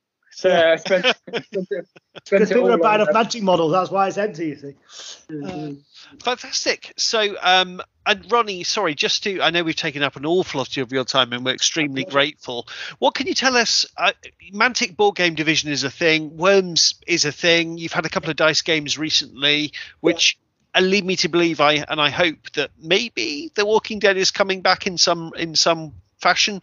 But maybe you could talk to us a little bit about the board game division and how that's helping you keep your focus on the main games, maybe. Yeah, well, it was that. So the stuff it worked for two ways. I think one was when we were going. If you go back, DSO and Dungeon Saga, Warpath, Dead Zone twice on Kickstarter, Kings of War once I think. Walking Dead, but it was a miniatures game. Very much everything we're doing was miniature centric, and Mars Attacks. All of those were all about toy soldiers, perhaps dressed slightly differently in Mars Attacks or Walking Dead, but they were miniature games.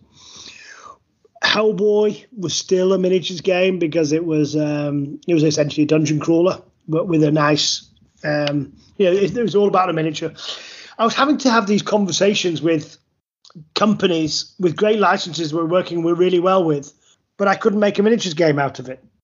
And so I had to say, well, I'm either going to limit myself to 3 or 4 more miniature game licenses, or we can find some other way of doing it.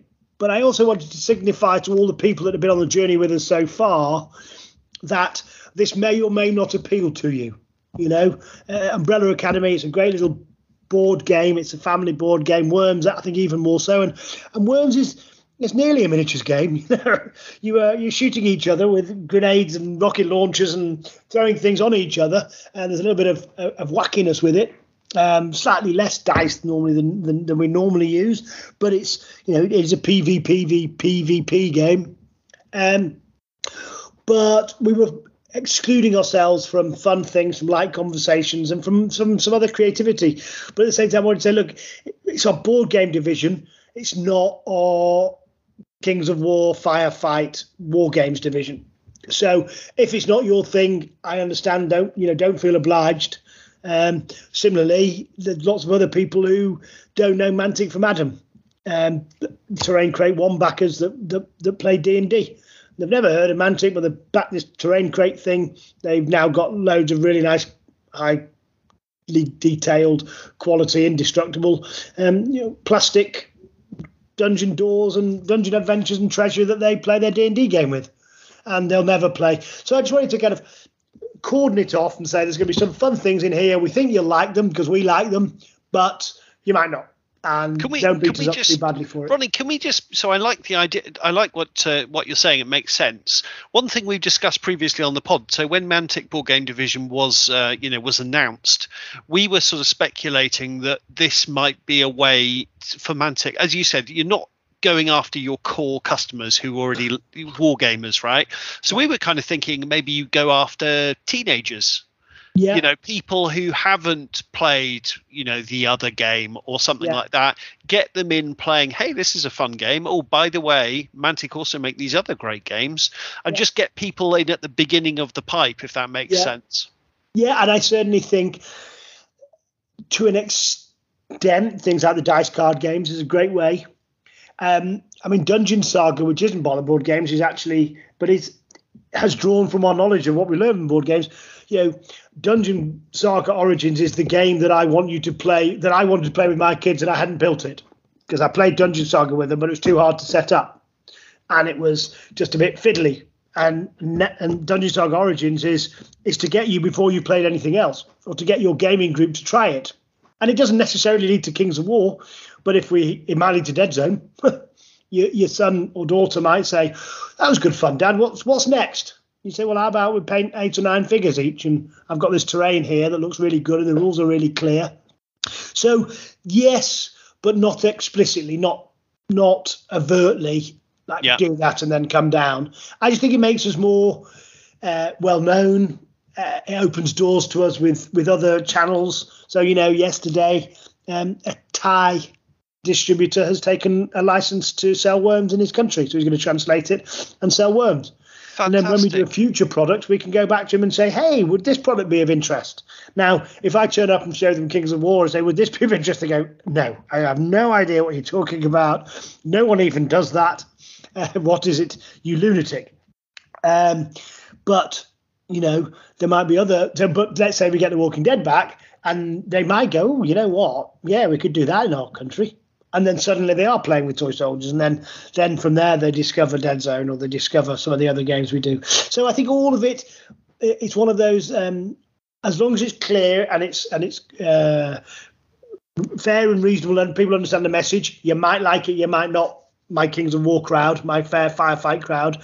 It might be for you, it might not. Some things will slightly cross the bridge because the world is not quite as black and white as that. DSO, Barroom Brawl, our advent calendar is as appealing for D&D players as it is for, the Kings of War crowd. But because every good adventure starts in a bar, in a tavern.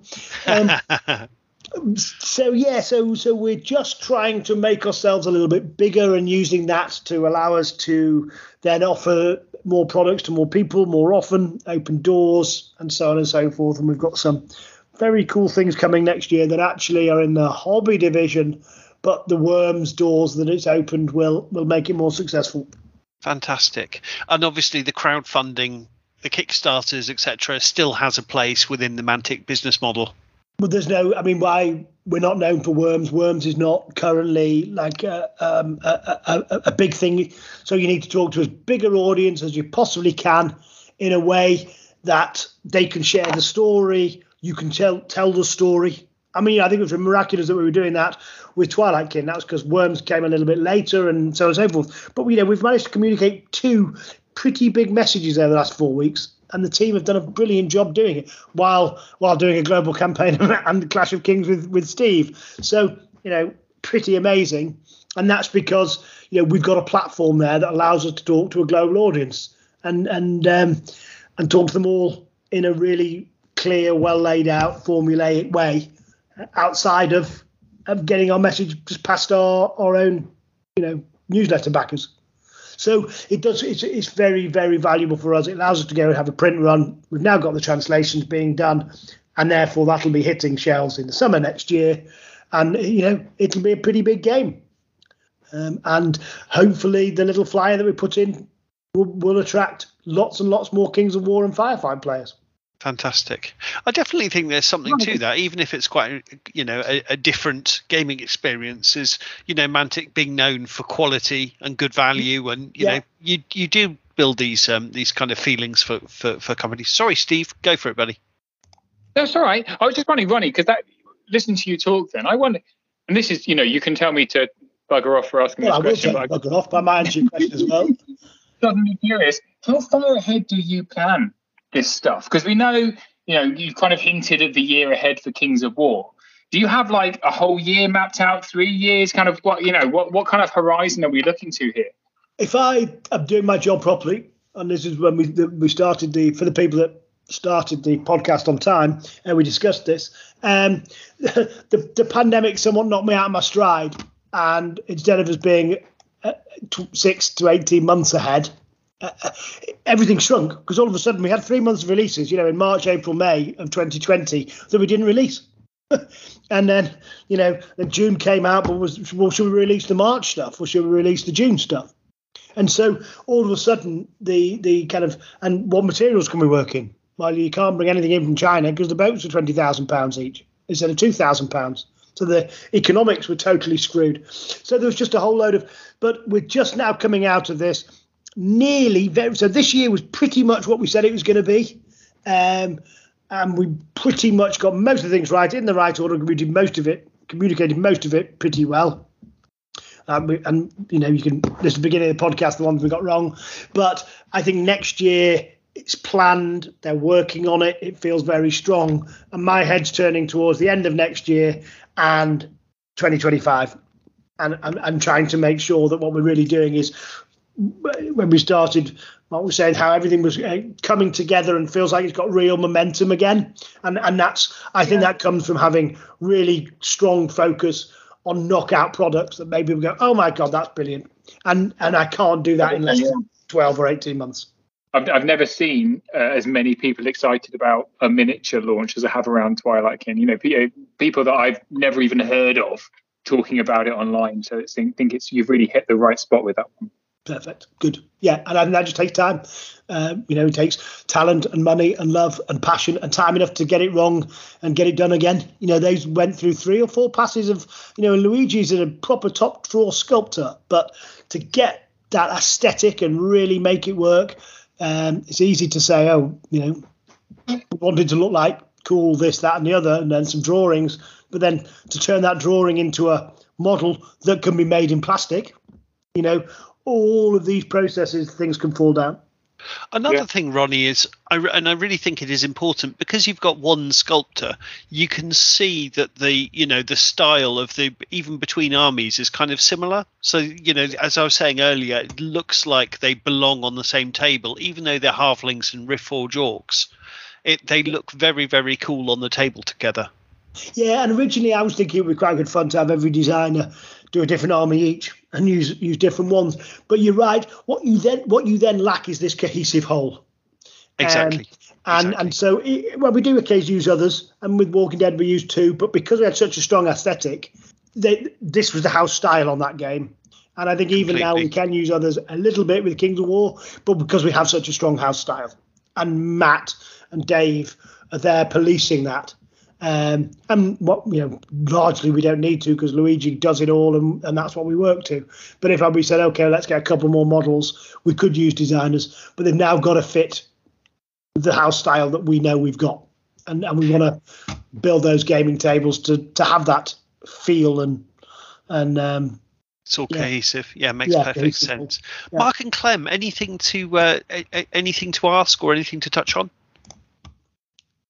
Maybe quickly, just want to report the Night Stalker, the Twilight Kin models.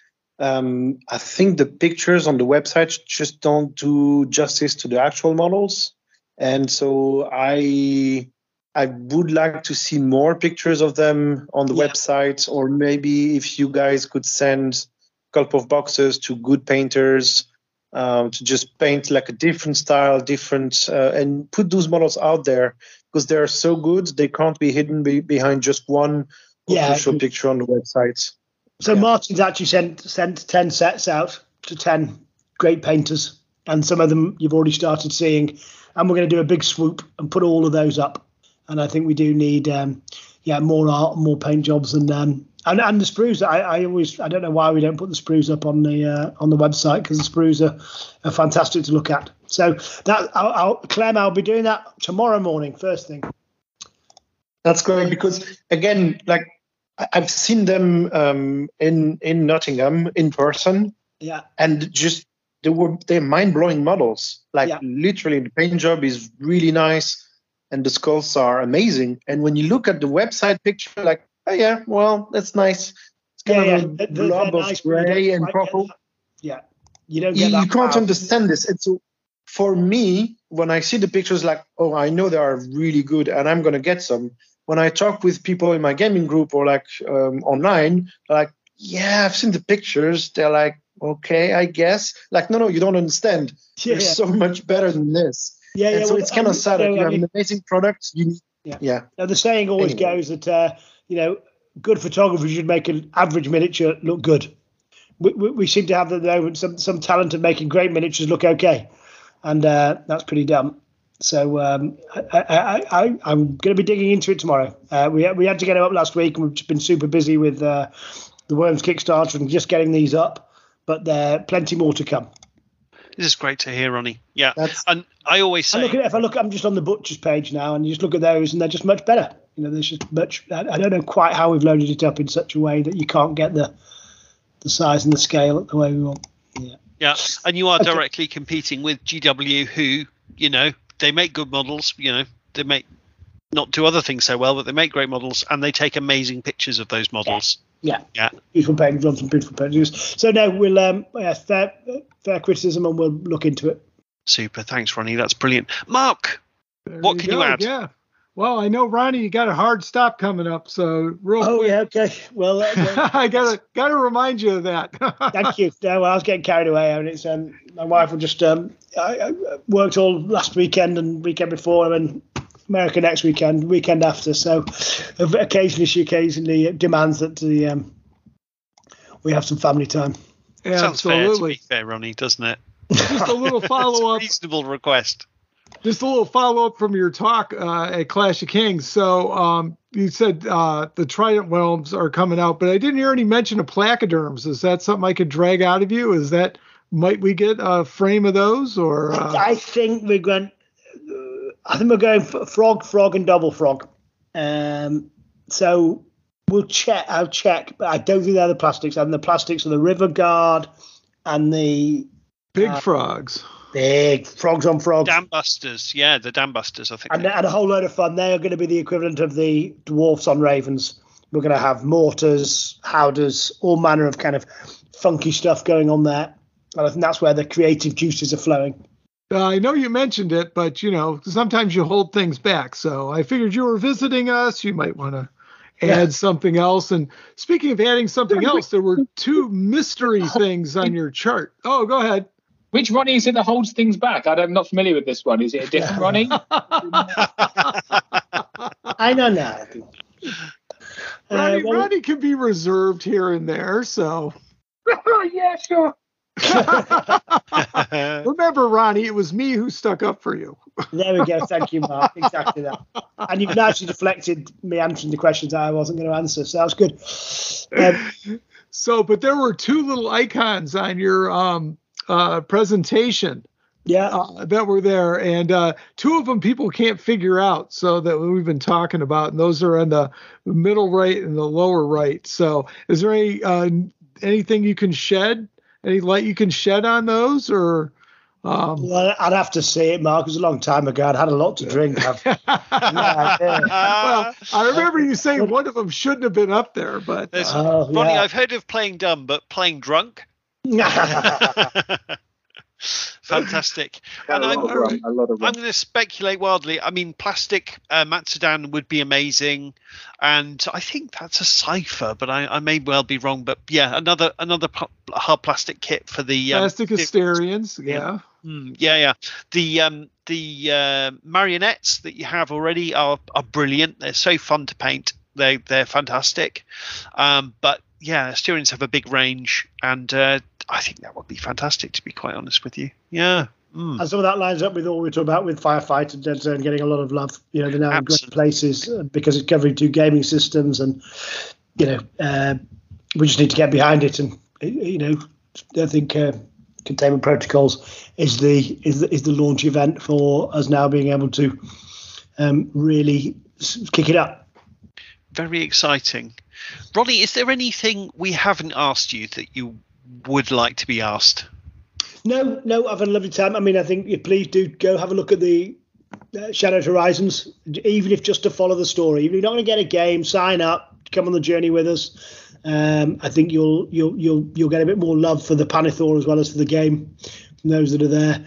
If you want dear to listener, sorry, Ronnie, go for it. No, I was going to say, and then we're running out of advent calendars. We've managed to get a few going across to America, so those that didn't want to order directly, there's a few going there, and there's a few going into Europe, but it's very much a splash launch this year. And if you want a piece of gaming history, this is going to be, I think, probably 10 years from now, one of those things that you'll be very glad you picked up. So for your listeners, that you guys, we get out of context, but when I started playing with Citadel Miniatures, it was a very small company, a very small company, and now the people that are playing it, so while it feels like it's been going a while, I think people that are in this club are in the Kings of War and the Firefight and the Mantic journey quite early on. I think 10 years from now, just imagine where we could be. If we keep doing these summer campaigns, the story keeps going on, the games keep getting better and better, more people are playing with miniatures, more people are playing games. Wow, wouldn't it be exciting? So I think your listeners are not quite in at the beginning, but they're in a part where it really starts getting fun. So come join us. Yeah, dear listener, please go to the Mantic website, order yourself a lovely box of models, and add the free rule book into your order, and just talk to your friend and share the fun, and you'll have an extra person to play with. It's win-win. Exactly. Well, we should get a Mantic Universe podcast discount code is what we should get. Get a little kickback in there. So I'm just saying. Is that a thing? Let's do that. Email me tomorrow, Steve, and we'll get one sorted out for you for either this show or the next one. I shall immediately delegate that to Chris. Chris, email him tomorrow. There you go. Awesome job, Steve. Thank you. Yeah, well done, Steve. There you go. Yeah, Thanks. Fantastic. I see. His work here is done. Honestly, I just put on the biggest Kings of War tournament ever run. wheedle a little disco now. Anything? What else do you want? I'll get anything. Yeah, Okay. we need to give you a basketball, and you'd Right. just instantly throw it through the hoop, if that's the right terminology. Yes, absolutely. Super. Ronnie, it's been a privilege having you on the show. It's been fascinating talking to you. Please keep doing what you're doing. We love Mantic. To me, the best thing you ever did was actually the rules committees, and sort of almost giving that to the players. It just means that your games are they are just the best. And yes, and we're very, very happy to be on this journey with you. Yes. Thank you very much. No, thanks for your questions. Thank you for everybody coming along on this journey with us. And now the rules committees are superstars. We're not going to say anything nice about Steve, but the people that organise the tournaments. We are a company that stands on the shoulders of giants. And that's what makes us unique and interesting. It's sometimes bloody hard. It's like sometimes wrestling with a pack of wolves, but the end result is invariably worth it. And that's how you end up with the US Masters and Clash of Kings with 150 people having an absolute blast. That's why we've just got the Twilight King coming out, and we're having a lot of fun. So hopefully the next 12, 18 months and beyond will just be a non-stop fun extravaganza. Let's hope so. Fantastic. Ronnie, thank you so much for joining us. Gosh, okay, so we're nearly 2 hours into the pod, which even for us, that's getting up there. So we're going to have to cut a few corners, guys, on the rest of the podcast. Okay, fantastic. So I'll say goodbye to you all, and then I'm sure I'll see you all or speak to you all soon. And then will I see you in Essen, Chris? Is that we'll talk offline. All right then. Well, everybody, thanks everybody. Thanks for backing in on the Cheers, Ronnie. Thanks. Thanks, Ronnie. Thanks, Mark. Thanks, Steve. Thanks, Clem. See you soon. Bye bye. Thanks. Bye. Bye. Super. Yeah, that was Ronnie Renton. what a treat. Ladies and gentlemen. What a treat that was. Fantastic. There we go, guys. Yeah. What was the was there anything? I mean, obviously Night Stalkers in Coming to Firefight, that's exciting. I think it's something that's been rumored, but to me it just makes an awful lot of sense, right? That's fantastic news. Excellent. Steve, thank you so much for joining us. Apologies once again for being so late. I don't have a good excuse other than I was playing with my children. I was being a father for one. That is a good excuse, Steve. That is a good excuse. We were playing as a slight aside.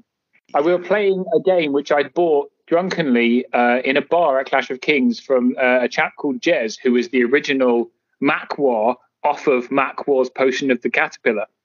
So I don't know if you guys met him or not, but he's a superb gentleman. He's designed this cool game, which is like multiplayer Connect 4. Anyway, we were playing that multiple times, and it was really good fun. So yeah, I bought a copy of that myself and brought it home. So yeah, we've been playing it. It's a pretty good family game. Oh yeah, we played it. Oh geez, I think we played it Thursday night and Friday night. It's called Kukulkan. Yeah, Kukulkan. Yes. A very, very good game. I enjoyed the hell out of it. You get better as you go. It's like Kings of War. The army doesn't win, the general wins. So, as I proved at the Clash of Kings. I'm about to say, at Clash of Kings. Have you talked about your Clash of Kings journey yet? Your particular journey, Mark? It has all been all Ronnie all the time for 2 hours. So I hope the listeners enjoyed the heck out of that. We have a lot of show to run unless we decide to make it a short. So I think this is a great story, which is very fun. So you all know Mark Zielinski. Mark Zielinski is very famous. But because he came to Clash of Kings and I promised I would give him my army. So I had the people on my YouTube channel choose which of the Riftforge lists I could field. I'd come up with 3, one of which was easy to use, one of which was kind of a bit silly, and one of which was my tournament list, which is pretty good list, but it's really hard. And pretty much everyone said, give him the tournament list. So poor old Mark landed and was handed a list with 5 flyers in it and all sorts of fiddly characters and all sorts of spells. And how did that go, Mark? I did okay. I was 2 and 3. My first game against Chris, I completely forgot to use any of my magical artifacts and had no idea how the Rift Forgers worked. So thank goodness you did. I figured out yourself in the foot. I'm like, this is the core of the army. He's like, yeah, cool. I'm not going to use that. Well, about what was it, game 4? I think it was game 4 when I really learned how to use the Rift Forgers. So I figured out what little power bases they were and how to use them properly. So, but game 5, I tried tweaking things out. I had a mirror match and got crushed, but then had absolutely the funnest game I've ever had in a tournament. No offense, Chris, against Heather in game 6. And oh, what a blast that was. So much fun. I my face hurt from laughing so much. So it was exactly what I needed at that point. So, yeah, no, I ended up 2 and 3. I didn't do so bad, but again, that's what shows you. It's the general, not the list. So you can give anybody an awesome list, and it's just how it gets played. Yeah, I apparently, so on the stream, Mark, so I couldn't watch it all the way through. I must admit it's a difficult watch because they're sort of like, what is Chris doing? But I did sort of skip through it, and it was interesting because they were implying that actually your little heroes were really scary and fighty. But I didn't know that either. So they were like, oh, okay. Well, they could possibly kill Shobik. And, I had Shobik sitting there, not doing anything. You had a flank, because I was watching the strikes. I jumped on the street a couple of times. And there was a bit where I was like, wow, if Chris knows what he's doing, he's going to jump Shobik out of that fence and surge him in. And lo and behold, you did. And then you cocked up the surge rolls. Like, he was just left kind of staring into blank space, and I was like, now's the time for Mark to jump on him with the Rift Forgers, and then Mark didn't. And I was like, he only knew. No, to be honest, if I knew, I would have told Mark. I didn't know either. I thought they were like little rubbish support heroes. And Steve, one thing I did want to ask. So there was a big debate about my Guardian Archers, and they were like, why is Chris not moving the Guardian Archers up yet? So they've got pot shot, so and their shooting is pretty darn good. So I don't want to move them. I just kind of surge them a bit every now and again if I feel fancy. Should I have at some point? It sounds like I should have been more aggressive with them, but maybe you can just explain that to me. I don't remember that bit, to be honest. I think because part of the joy of Enslaved Guardian Archers is that you can surge and shoot with no penalty. Right? Yeah, so you don't trigger the pot shot. Exactly. So there's no pot shot. In fact, they none of that kind of nonsense. But I can't remember. Are they good in combat as well? Let's have a quick look. Yeah, they are pretty good. Yeah, they're crush 1, hitting on 4s. So in combat, they're hitting on 4s. In shooting, they're hitting on 5s. So yeah, they're pretty good in combat. So you know what I would be. I mean, I've never even opened the boxes and boxes of EOD I've got. But I would imagine that the way you would play them would be to surge them up each turn to the point where sense. you can even literally shoot point blank range with them at someone, because they've got this 30-inch shooting, which is outrageously far. It is outrageous. And then so you could presumably surge into combat. So the dream is you shoot and fight in the same turn. Exactly that. But I would have kept them back myself as well, to be honest. They're not something I'm like there for the front line of combat, maybe a second or third line. But I mean, I know we're talking about you won, right? So you obviously whatever you did was right. Yeah. I mean, I would have kept them back as well. To me, they're heavy machine guns. I mean, I use them a lot, and they've got Pierce 2. So I mean, that's better than Crush 1 in my opinion. So just roll the dice. I couldn't touch them. They were back there irritating the absolute living bejeebas out of me. I couldn't figure out a way besides a blind rush to get in there. To me, they played fine. And that's how I play them against Colin. So I love them. So that 30-inch range is, absolutely wonderful. So, but I was terrified of your speed 10 flying Manticore things. Quite rightly so, to be fair. Yeah, until they broke upon your units and did nothing.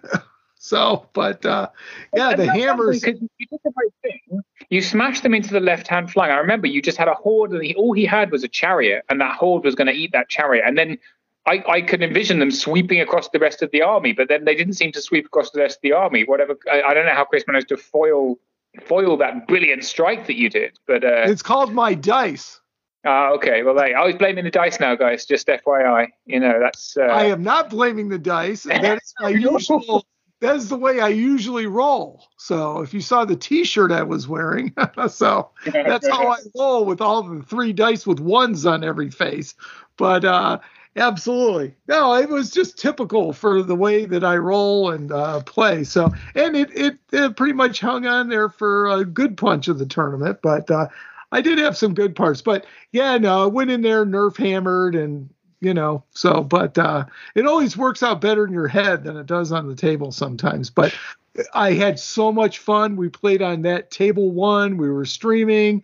So if you want to check that out, Chris will put the link in the show notes. And Nick Williams did one heck of a job on that table. It was such a pleasure to play on that table. So we were a king for the day, weren't we, Mark? Or at least for the morning. King for round 1. It was great. And then I took my rightful place on table 64. Oh, boy, it was so much fun. And Clem, how was your experience at Clash of Kings? It was a pretty cool weekend. A lot nicer than Cardiff for the venue and everything. Because Cardiff was nice already. Like it was the biggest tournament I've been to for Kings of War at that point. So that was an experience. But you have to admit that Steve did a pretty good job for this one. And so it was just a very enjoyable weekend playing a bunch of games. I did pretty well overall. Mostly my dice. That was really embarrassing. When your dice are just super hot, like to the point where Steve had to roll one of mine at some point to check and he got a 1, so I was allowed to keep playing with them. No, it was a really, really cool weekend. My only regret is I wish we had some time to play some ambush, but there was so much stuff to do everywhere all the time that we didn't manage to do that. But Steve, for next year, please also have some space and time for ambush games. So why not some Dead Zone as well? Might as well enjoy all of the games while we're here. When are you proposing we play those specifically? I was thinking Thursday. Let's make it a 12-day weekend. I mean, you rent the venue for 24, like it's a 24-hour thing. So all night long ambush tournament. I don't know. Yeah, no, I think the idea was that we have Saturday evening for gaming, but then we were running late, so we got up there an hour late, and then Ronnie did his talk for like an hour and a half, and then we had the quiz, and so by the time we finished all of that, it was like 9:30, and people were starting to get tired. So I think we need to kind of look at the scheduling. I think there's a couple of things that didn't go quite as well as planned. So, we didn't realize how long data entry would take. We fixed it by day 2, but it meant, we had that fire alarm. So running an hour late on day 1 was irritating. By the time we fixed it, next year we know exactly what we need. So it will run much smoother and we'll be running to time a lot better. Fingers crossed, touch wood. But yeah, so that's a nice recipe for alternative games. So yeah. For a first, it was like a majestic strike. So if that's the worst you can do, looks pretty good for the future. I mean, we did obsessively plan every day. People have been very kind and thanking me a lot, but really, is a relatively large team. There were 5 of us on the committee, and then we had so many helpers as well. And then Nick jumped in to help, and Elliot Barrett was there the whole weekend as well. So we planned as much as we physically did, and we're quite obsessive about it. We're already well into planning next year, and it's only been a week. So I think people are getting a bit sick of it now. I need to give them a little bit of a break, but we try hard. We know people are watching. People want to come because they had such a good time for next year. So we've got to up the stage. We've got to make it even better, and we've got to do everything we can. We've got to book some air conditioning, stuff like that. It needs doing. So the challenge is on, guys. So, Steve, your passion for this is not diminished, is what you're saying. My what, sorry? Your passion for this is not diminished. Talking about booking air conditioning.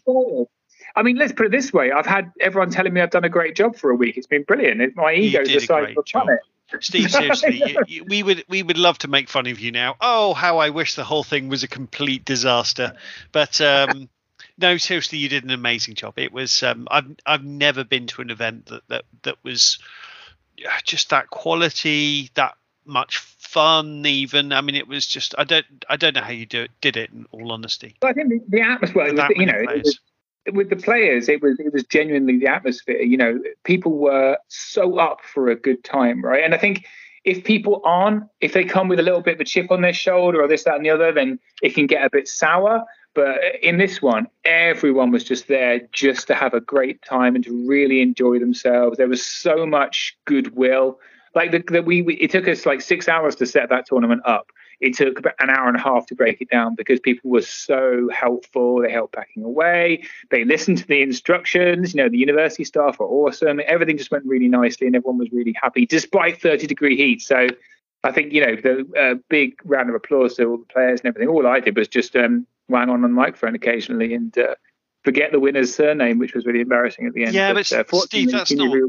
It was a tricky one, though, wasn't it? In fairness, but it's. I mean, you're doing yourself a little disservice there. That's not what you did, Steve, very clearly, and you had good spirits throughout, even though I was asking annoying questions when you were very busy. So, really, my hats off to you. It was amazing. I just wish you had time to come for dinner with us or something like that. But maybe next time. I know that was the thing that really bothered me the most is that I was so busy running around. Like I didn't even get the chance to talk to people about their games that much. Like my friend Simon, he goes, you never guess what happened. I'm like, that's absolutely brilliant. Tell me later. Because put a pin in that. Right? And so I didn't get the chance to people like, I did get the chance to hang out with Mark a bit, which is awesome. But, people like yourselves that I never see, I got to say hi to you, give you a hug, and that's about it. And I feel sad for that. Of course, one of my I will talk about what my highlight of the weekend was. It was either highlight of the weekend was either realizing that Steve had snuck an extra T-shirt into my pack, which honestly I was overwhelmed by that. That was so exciting. So Steve had hidden some Mantic Universe podcast T-shirts of his own design in, and honestly that was amazing. And the other highlight of the weekend was the Friday night when we were sitting outside because it was just far too hot in Mantic. It was boiling in there, so we were sitting on the step sweating, and I was chatting to Walt, who as we all know, fan of the pod, lovely chap. He come all the way from Australia, having never played a Game of Kings Award, just to see what's going on. This was the biggest event, so he just wanted to be a part of it. Steve talked him into playing. So I was just chatting to Walt, and he was, yeah, I'm Walt. I'm retired. I'm from Australia. I've got my play sheep farm because I'm retired. All right. I know where I am. I'm talking to Walt. He's Aussie. I know where I am. I know where we are with this conversation. Then Walt just casually starts talking German to someone standing behind me, fluent German. And it's like, wait a minute, is Walt really from Australia? What's happening? That was that was such a random thing. So he'd lived in Germany and his wife's Austria, not Australia. And yeah, exactly. And he was talking to a Swiss bloke behind me. So it was. Hang on a second. Has the heat gotten to me? Am I imagining this? Is this really happening? So yeah, and it's sort of like, okay, well maybe Walt from Australia, maybe he somehow speaks German. How does the bloke behind me speak German? It was that was a strange moment, but very yes, yeah. Mm.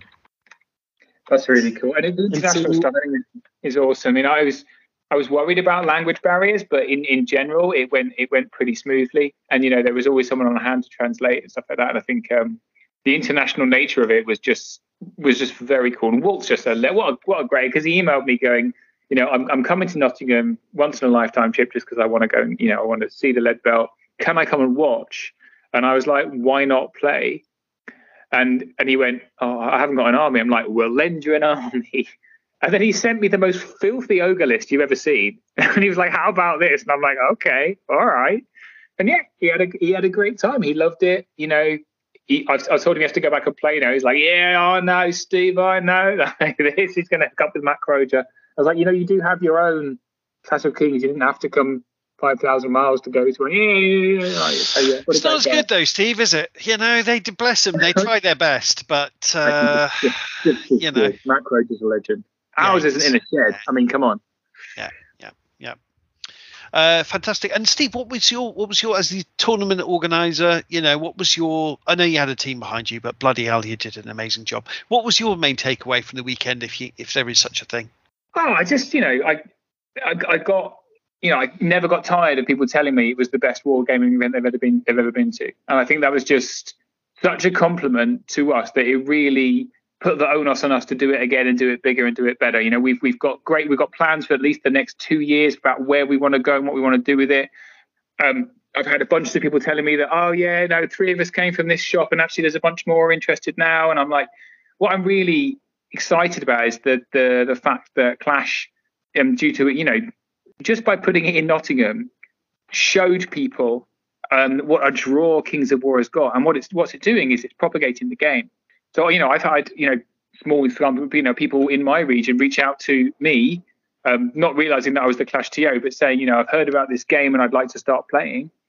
People are buying armies on the back of it. I think it's been a real shot in the arm to show the world what Kings of War is and what it can do. It's a game that can attract 150 people in a small country to a tournament. That's amazing. And that means that people are starting to look at it a little bit more seriously now. Truly it is the showpiece event, which of course it's what it was always intended to be. But I suppose it's a weird situation, Mantic organising tournaments. The weirdest thing I thought they were doing was when they were being travel agents and trying to book, for example, Steve, I think they booked you to go over to the US to go as the winner, right? So, I think it's brilliant they've had the trust in you to just hand this to you, because this is such an important event and you've repaid that trust and then some. Brilliant.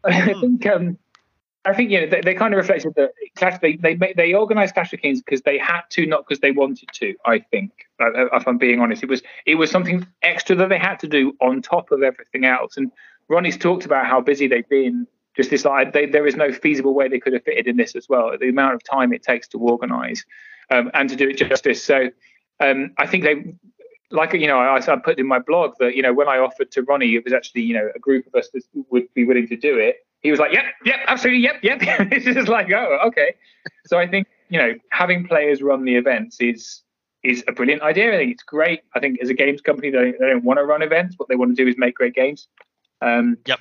And I said to Ronnie, what I want to do is to make him some money at the event. And he brought his shop along, and I saw people with handfuls of cash. So hopefully, it's been worth their while as well. And we're going to have a bigger shop at the next event. Everything next year, bigger, better, longer, stronger, more absorbent. It's going to be great. So 300 in the same venue next year? Is that the plan? I think we're topping. We have had a look at table plan for that venue. It tops out a much more reasonable number, I think, while still remaining comfortable. You could cram people in rows of 10, but that's not a comfortable gaming experience. And I think rows of 3 is probably the max I'd want to go to. Because the problem, if you want to go around to your opponent's side of the table, at this year's event, every table had clear space around it, which was lovely. I think if you've got a row of 3, it's still reasonable, and it still allows you to increase the numbers in the main hall. We've got a bit more room in the club as it is, but then you get close to 200 and the venue is full. But we've got plans for where we'd go for the year after that if we continue to increase in size. So I have no doubt we'll sell out next year pretty damn quickly. I think given the evidence from this year, we sold out pretty damn quickly, and then we had people waiting. Given the impact it's had and how cool it was, and everyone really, being raving about it, I think we're going to get a pretty fast sellout this year, which gives us the kind of the permission then to make it even bigger for the following year, as long as we don't clock it up. So 200 for next year, do you reckon? Is that the game? I mean, is that the number? Yeah, it has a nice ring to it, 200, doesn't it? It does, doesn't it? I think I think 200 will be a little bit, I probably high 180s, I think, is where we're going to hit in terms of max capacity for that venue. While it's still being livable in, right? As long as it's not 30 degrees again. So I think high 180s for next year, and then the following year, as long as we can, we'll move to a different venue, which will be even bigger, and then the sky's the limit. So yeah, It's terrifying saying awesome. that, frankly. Very exciting. Yeah, well, the venue this year was absolutely fantastic. It was like being back. Well, you were on a college campus. It was fantastic, and it really had that vibe. People were just kind of like walking through the streets, and that one street was, like shut off from traffic, and you just kind of bopped around, and I thought that was great. The bar was fantastic all the time. If you wanted, it gave you free water, but it also had the beer, the non-alcoholic beer, the Pepsi, the Cokes, whatever you wanted. The atmosphere was fantastic. And I think the other big rave thing that happened was the extra table space on the side table beyond the playing space. And I think that was a huge hit, Steve. Huge hit. I had more compliments for the side tables than I did for the terrain that we spent a year making. So I think clearly quality events have a side table. The side table isn't going away, so that's definitely staying. So everything seemed to go very well. Very pleased. Just need to make a bunch more tables of terrain. If only Mantic had some kind of new range of terrain out specifically designed for Kings of War. If only. If only such a thing were shipping. I should suggest that. I'm going to suggest that to them. Yeah, good time to ask. Super. Yeah, and it was so we were at Mantic Friday night. That was other than the unbearable heat, that was a really interesting experience. And there's not many companies you can just sort of turn up and the owner of the company will just give you a tour around. We had I tell you what, we had a lovely time talking to Ricky, the head of the resin casting. It was a lovely chap, and he was very generous with it with his time. And that was a very interesting conversation. And then we were just sort of let loose in the warehouse. We were just sort of wandering around the warehouse. So it was very, very, very interesting and a lot of fun. And then we had Steve. We had an extra day Monday where we went to where did we go? So we started at Warlord. Yes, perfect. We had the tour, the organised tour. That was great, really interesting. They were lovely and friendly as well, to be fair. We then went to meet the original game designer of Kings of War, Alessio Cavatore. Yep, we went to go visit Alessio at his company, Riverhorse. Riverhorse, thanks, Mark. I was stalling there because I'm very tired and I couldn't quite remember. And honestly, that was one of my absolute highlights of the weekend. He was a lovely chap and he was so generous with his time and he made us feel so welcome. That was really special. Thanks ever so much, Mark, for organising that. That'll stay with me for a very long time. And then we went to Mordor. And we had lunch in Bugman's just after Warlord said, don't have lunch in Bugman's. The food's rubbish. We went for lunch in Bugman's, but actually it was pretty good. It was wonderful. The food was great. Yeah, it was decent. And we had a lovely time, but no part of me was tempted to get a Forge World model or anything like that. I was, I picked up some Slain stuff in Warlord, which is very cool. I'm so impressed with the resins after we saw their resin casting team and a lovely chap Peter. So, so I've already painted up some Slain stuff. It was interesting to be in Mordor. There's, obviously it's a whole different order of magnitude to what Warlord and Mantic can do, but it was a lovely experience. But I think we had a good time. We did a quick recording in Bugman's. Got to meet your friend Walt, Mark, who was very nice. Also very nice. Thanks, Walt, for Walter Simpson. Yeah. Yep. Exactly. Yeah. And he was kind enough to buy us our tickets to go through the exhibit halls, which was really cool of him. That was super, super nice of him. So but the staff there were extremely friendly, even when I was complaining bitterly about GW Games.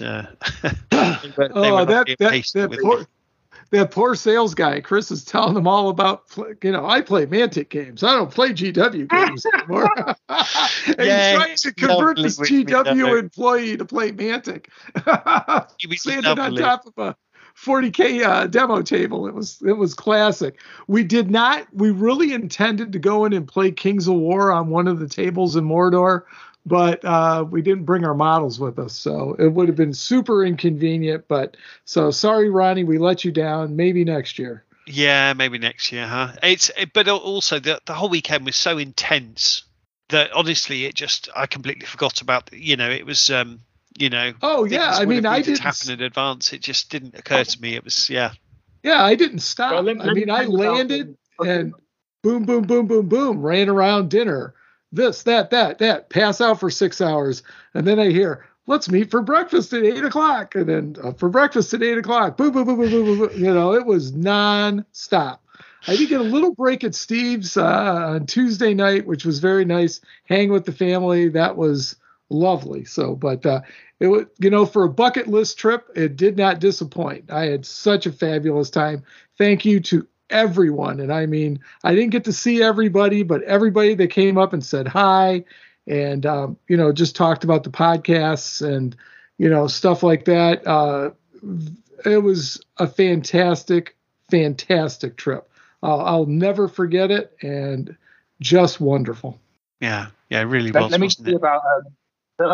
I took Mark to the what's it called? Cosford RAF. The RAF Museum. Yeah. And let me tell you how adorable it is to take an absolute fanatic around a World War I, World War II aircraft museum. It was hilarious, right? So we went in and we were quite late.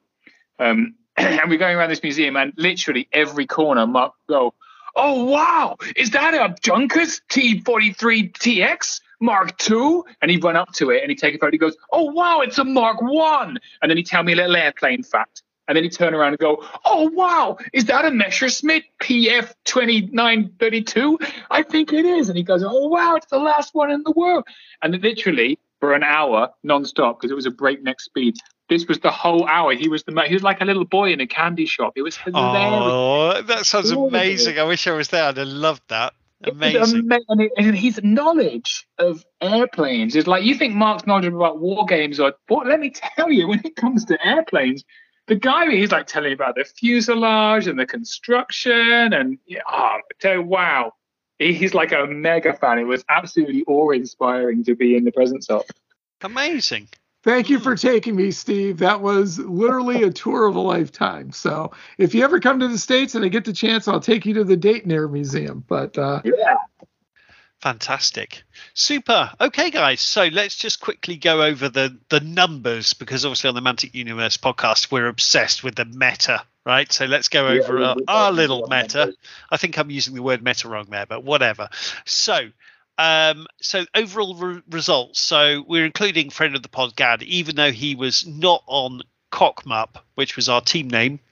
So Gad, is this true? Did Gad really come in 22nd? 22nd, yes. Wow. Yes. He's been training under Pioneer, you see. He killed 7,800 points. So hilariously, despite how badly I did, Gad came to visit me about 6 months ago. We played 3 games and I won all 3 games. And I've been saying to Gad, I'm not really good. And he thought at some point, there was some kind of scam going on. It's like one of those YouTube videos where, someone's pretending to be an old woman and they do gymnastics or something. But no, it was just something happened that weekend that we'll never be able to properly explain. But whatever it is passed and gone, and Gad is coming in at 22nd, and I'm down among the dead men. And then so Gad was 22nd. Clem was 39, which was fantastic. 4 wins and 2 defeats. Clem killed, not far behind on kill points, 7,685. Bang. There we go. Cheers, Clem. That was awesome, buddy. Yeah, that's all my dice. Oh, but I think Clem was being a little bit too self-deprecating, because every time, so how did you get on, Clem? Oh, yeah, 1, but my dice were too good. I was a little bit embarrassed. And it's definitely true. So it also helps to play an army that I know, because I've been playing this very it's basically for a year. Cheating, isn't it? Let's be honest. It's basically cheating, It is. It is. And then the dice, obviously, it's a dice game. But yeah. It is a dice game. So when I walked past the table, he was like, "Oh, let me tell you my dice, blah, blah, blah, blah, blah." And I was like, and I looked at his opponent, and I said, let's just test it out, shall we? And I picked one up and I rolled it, and I rolled like a 1. I'm like, no, not the dice. And that was it. That was my TO intervention, just to check that he wasn't cheating. No, quite rightly so. Yeah, I think it was I came in at 104th, and I killed less points, 5,670 points. I think I was doing okay going into day 2, so I got 2 wins, a draw, and 3 defeats. But I unfortunately I lost my last 2 games. It would have been lovely to win one more game, but game 5 I was against a player who's definitely better than me, Andy, lovely bloke. He's very obviously a better player than I am, but it was extremely tight, and I was fancying my chances, and I jumped on his honor guard. So Shobik plus 2 other units.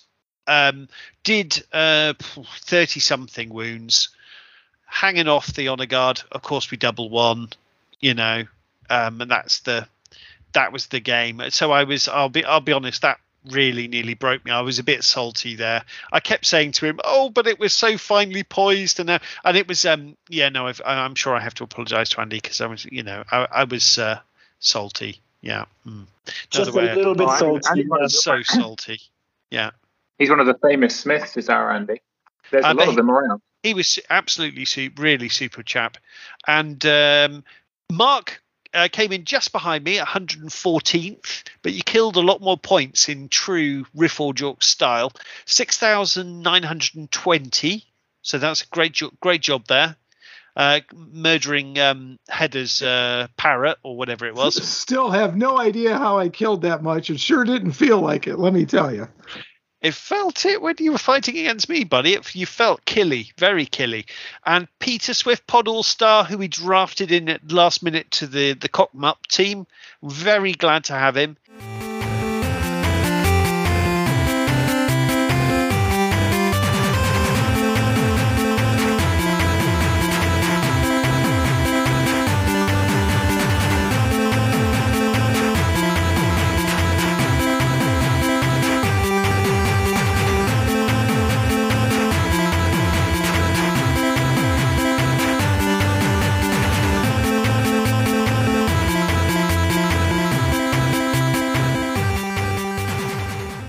He came in at 122, his first ever tournament of any game, and 5,640 points killed. So fantastic. And worth mentioning, Tim Hewitt was the countercharger. Cheers! And it was his first Kings of War event. That's amazing. Right. Congratulations. His very first Kings of War event. So it was fantastic. So I'm coming off the stage with him, and he was just so excited and just, it's just like, this is my first tournament. It's like, that is awesome. That's what this award is all about. So very, very cool. Steve, did you have how the teams sorted out? Because I couldn't find it. I had it at one time, but then I lost it. So I know we didn't end up in last place. No, we did okay. I think Clem pulled us up by bootstraps, but we did okay. There was a screen. Actually, we moved the tournament from my control to Elliot's control, and he's not moved it back yet, so I can't see. But I think John Guns did. He pulled it out on Fanatics, didn't he? I was just trying to find it. He did it by just adding together the positions of players rather than the points they'd won. I'll see if I can find it, but I can't remember where you guys ended up. No, we weren't last. That was the best part. No. We were respectable. A little bit below half, but we good. May have finished above. And I may be remembering this wrong. Apologies to your listener. I think we finished above something like King of Hearts or something like actual legitimate teams. Oh, we did. Yeah, that was the best part about it. Yeah, we did okay. Thank you, Clem. Yeah, well, thanks, Clem. Super. You can take my dice. You're going to get a T-shirt that says that, Clem. Thank my dice. No. Clem is going to get some Baron of Dice shortly. And you can too, dear listener, if you go over to the Baron of Dice website and put in the code that we mentioned earlier in the pod. And they are beautiful, beautiful dice. Super. So Clash of Kings. I think. I mean, there's. We could talk about our games. We're in for 2.5 hours now. Should we move on to the panel law section, guys? What do you think? Sure. Why not? Wait, we got a shot. I just have a second. No, just a second first. Steve, you've looked at all of the lists, right? what's the top 3 of the fields that you've seen? Oh, by filth you mean? Well, yeah. See, the list that won were quite balanced, really, weren't they? I think for me, and this is an interesting conversation for another time, perhaps. But filth is a list that's so disgusting that it doesn't matter who takes it; it still crushes face. I think looking at the top armies, Peter Nowak that won had a pretty balanced halfling list with a lot of shooting, to be fair. But the Basilean list, John Quayle's list, has been on -28. It's a very filthy, very fast list. Javier, who came third, had a very typical ogre list, which are all very filthy. Then you've got a balanced Trident Realm list, a balanced Salamanders list, a balanced Northern Alliance, 2 balanced Northern Alliance lists. So I got to be honest, balanced lists seem to win the day. Some high quality shooting backed up with some fast units and then some solid infantry support. Sounds healthy for the game, doesn't it, Steve? To be honest, right? And that's my big takeaway from the amount of lists. If you look at the top 10, even the top 20, there's a heavy Northern Alliance presence, probably because they're the newest army and people wanted to try and play with that stuff and people weren't used to it. But actually, there's every time. I'm delighted to start. My friend Arthur, who's from France, came 14th with his Ratkin. There was a disgusting goblin list that Mario ran, which was 12th. A really gross elf list, right? James Mitchell came ninth. But it was very, very balanced. Lots and lots of different armies in the top 20. Tons and tons represented. Even a dwarf list down there somewhere. You'd think there's been talk about all of the undead, but then a lot of the top players took undead. So it's really down to the player rather than the list, I think. Steve, what happened to all the Scorchwing spam that we may or may not have been expecting? People didn't take. I mean, there was a lot. Fast flying was definitely a strong choice, I would say, which is what Scorchwing. I mean, they're fast flying shooting. They're even worse. So no one's made that list here. Maybe they don't want to copy. I don't know. There was 3 very fast flying Basilean lists in the top 20. So that's a very strong list. But they're not undefeatable. I mean, so John Quayle came second. He lost to Tom Robinson. He lost to Tom's what did he take? Northern Alliance. But he won his other games so thunderingly well. He 25'd a lot of other players that he ended up second above Tom, who ended up 6th because he lost quite heavily in the last game to Peter. So fast flying is still very strong, and Scorchwings is still a pain in the ass.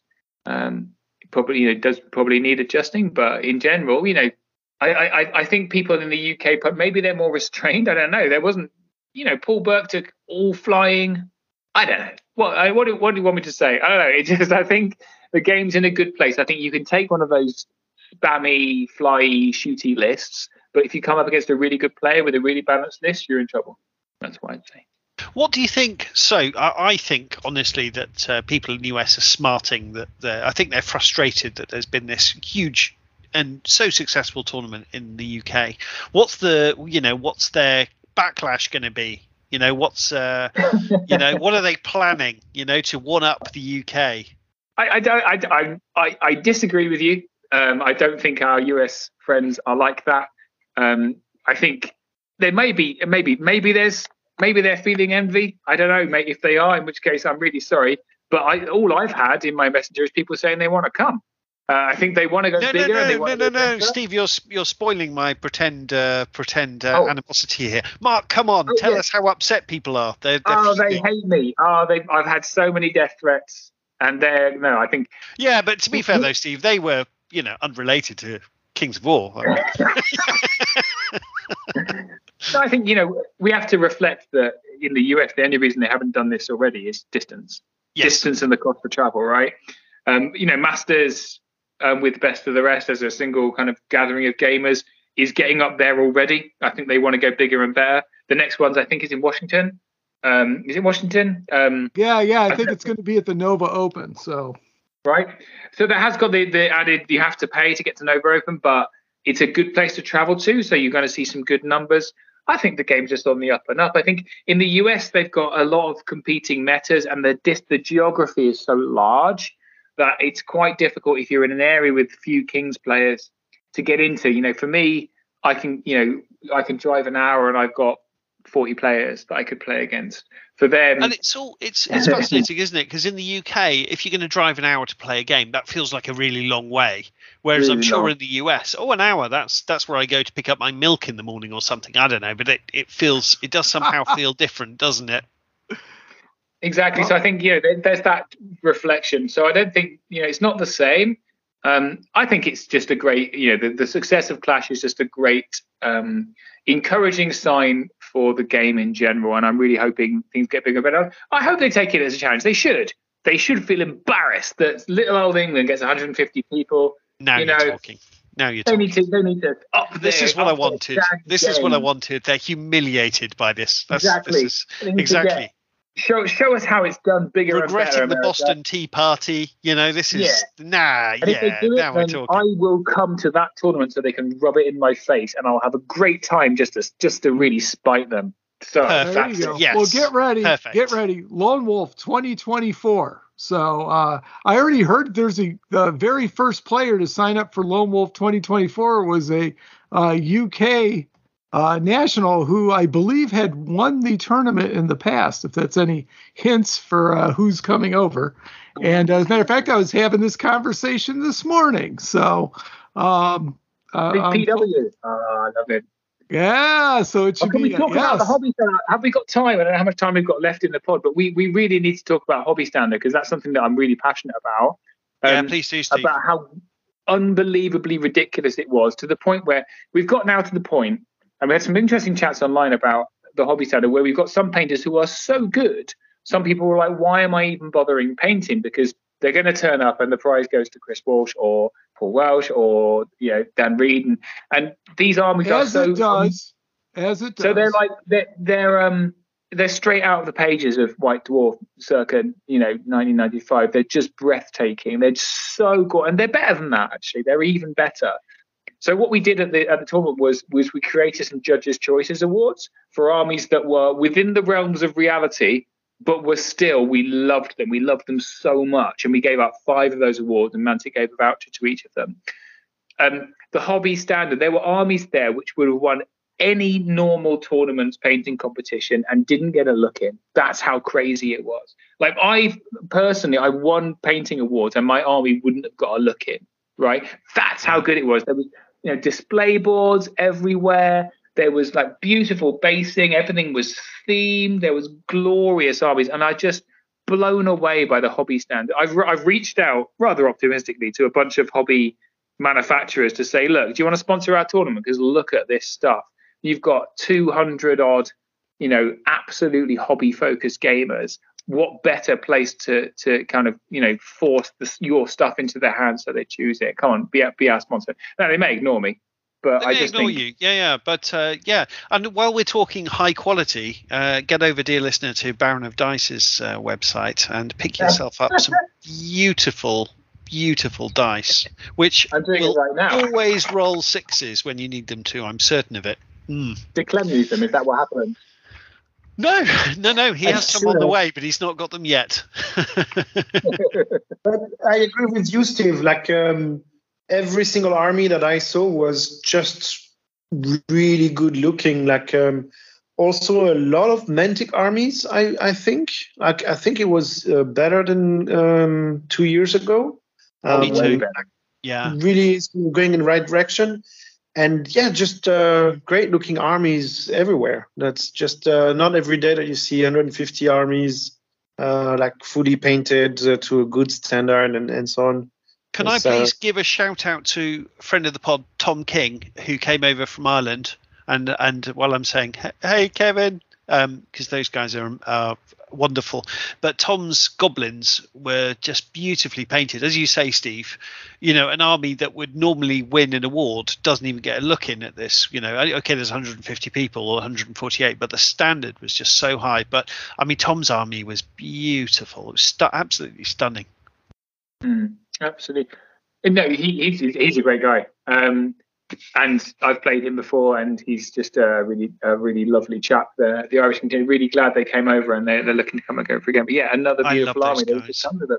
Absolutely love those guys. Yeah, 2 years ago in Cardiff, I played against Kevin and his Abyssal Dwarfs, and it was the last game, and we just had so much fun. You know, we were exactly on the same page with what we wanted out the game, which was just to laugh at each other's misfortune and just it was a really, really good time. So it was great to see those guys again. Super. Right. Enough of all that. Let's talk about Panelore. Mark, what can you tell us about Overdrive? Sorry, Steve. Sorry. Oh, I just said, oh, right. Yes. I was having enthusiastic agreement with you. Oh, perfect. What could be better? Mark, Overdrive. There you go. Overdrive. Well, I mean, I took the opportunity to read the lore that was in the rule book that gives us a little background there. So that's what I'm going to focus on. So, but Overdrive came about when the Dreadball ratings started to drop. And the Dreadball gaming board, I believe is their name, needed something to boost ratings. So why not more violence? Sounds like a good idea, right? So Overdrive kind of happened as like a halftime game between the 7th and 8th rush. So, and it's basically played by the giants of the game of Dreadball because the coaches were moving away from the giants and the giants didn't really have much to do. So they needed to make some money. So why not bring them in? And so it gave them a way to make some cash. So it became so popular that it actually became its own thing. More giants, more ways to play, and more violence. The story in the rulebook really follows Matt the Machine Thomas from being recruited as a coach and in his initial training match all the way through the final of the inaugural Orion Overdrive Cup. So it's actually a good little read. So in particular, I like the story where he learns to coach, and I cannot pronounce this word, Sinchent douche something, I don't know. It's the big floaty jellyfish thing. So, and he's doing this match. I think the point is we're supposed to not be able to pronounce it like Cthulhu, you know. Cthulhu, there you go. So, but it was kind of cool in the story where all of a sudden he just started hearing voices in his head, which was the jellyfish talking to him, you know, like on how to use it in the match, you know. So, and he's like, you know, give me this order. And so that was pretty cool. So he kind of got stuck with it, you know, during the drafting mechanic. And actually, he ended up being able to move one of the other players off a scoring spot, and they ended up winning the game. So that actually is pretty cool because you can see that, you know, this becomes one of his solid players, you know, going through. So Alpha Simeon, I think, being his favorite. So and with Overdrive always looking for new ways to play, they introduced this bomb mechanic where it would pass between the players.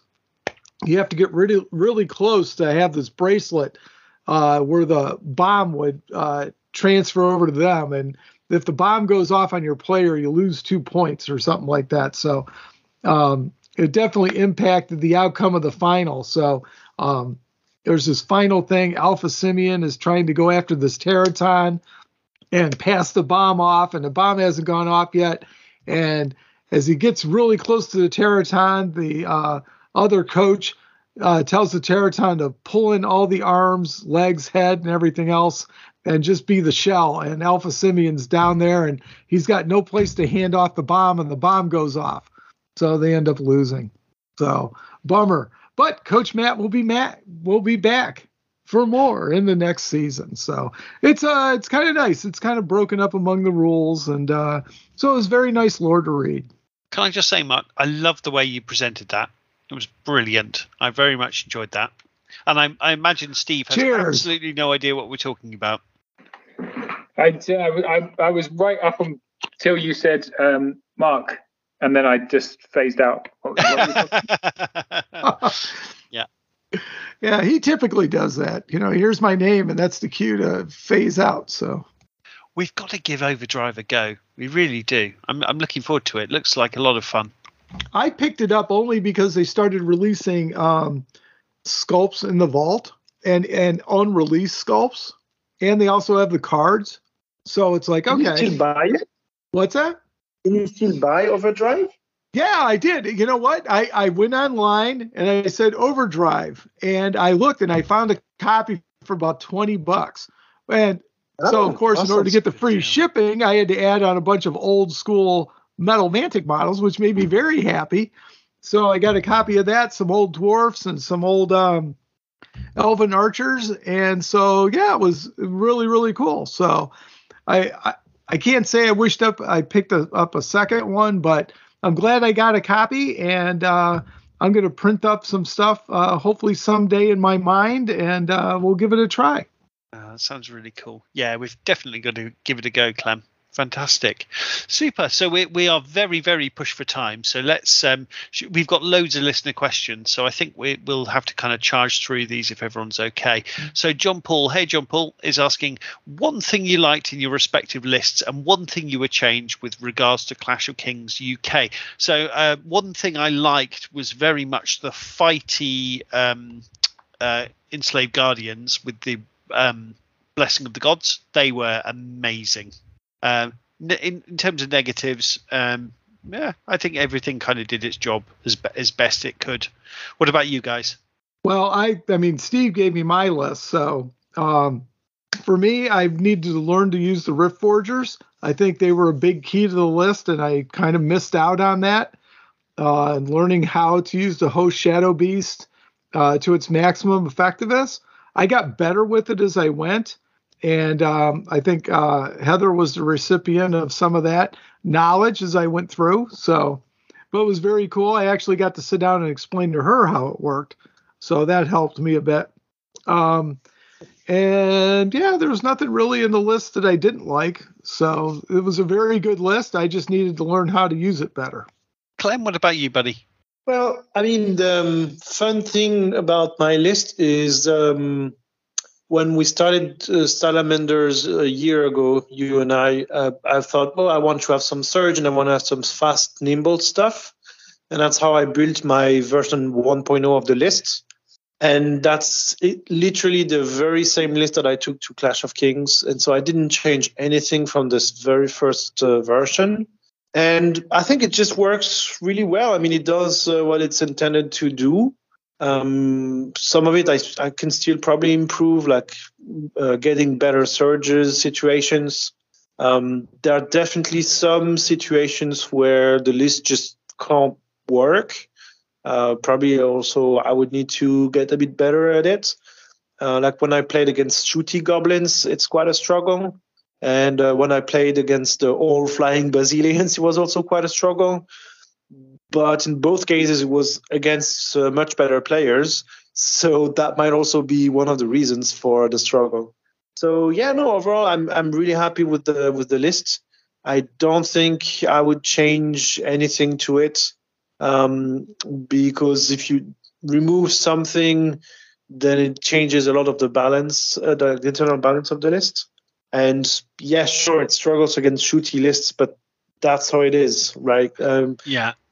You just have to play it slightly differently, like play with the terrain a bit more, play more on the scenario, and maybe not win but get a draw or just a minor loss, like still score some points.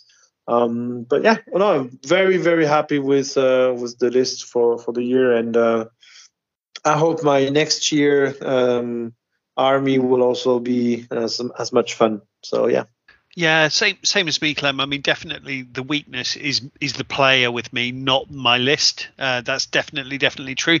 If there's one thing that I probably thought didn't perform as well as it maybe should or could have for the points, my upgraded Pharaoh, but I always knew that probably isn't a competitive choice. It's just I just love that special rule. Just think it's super cool. So I kind of went into that with my eyes wide open, to be quite honest with you. Super. I'll just keep things moving, guys. So Scott Lewis, hey Scott, what are your hopes for the Twilight Kin storyline? I think let's park that one for now because we have so many questions, and let's give ourselves a chance to think about that a little bit. John Paul again, what secrets did you learn at Clash from Ronnie? Well, we've kind of discussed that a little bit. There is one thing that I won't mention I noticed at Mantic because I think it's probably smart not to mention it. Yeah, I mean, I think we've probably got the missing army. We think is probably Sylvankin, or what was the other one? Guys, help me out. Herd. So we'll see. Thank you, Mark. We'll see. Yeah, absolutely. And we found out in this episode that Night Stalkers are definitely coming to Firefight, so that's really, really great. So Peter Poddlestar is asking, I guess my question would be, what was one really high point favourite moment in the tournament for you? He's obviously referring to Clash of Kings.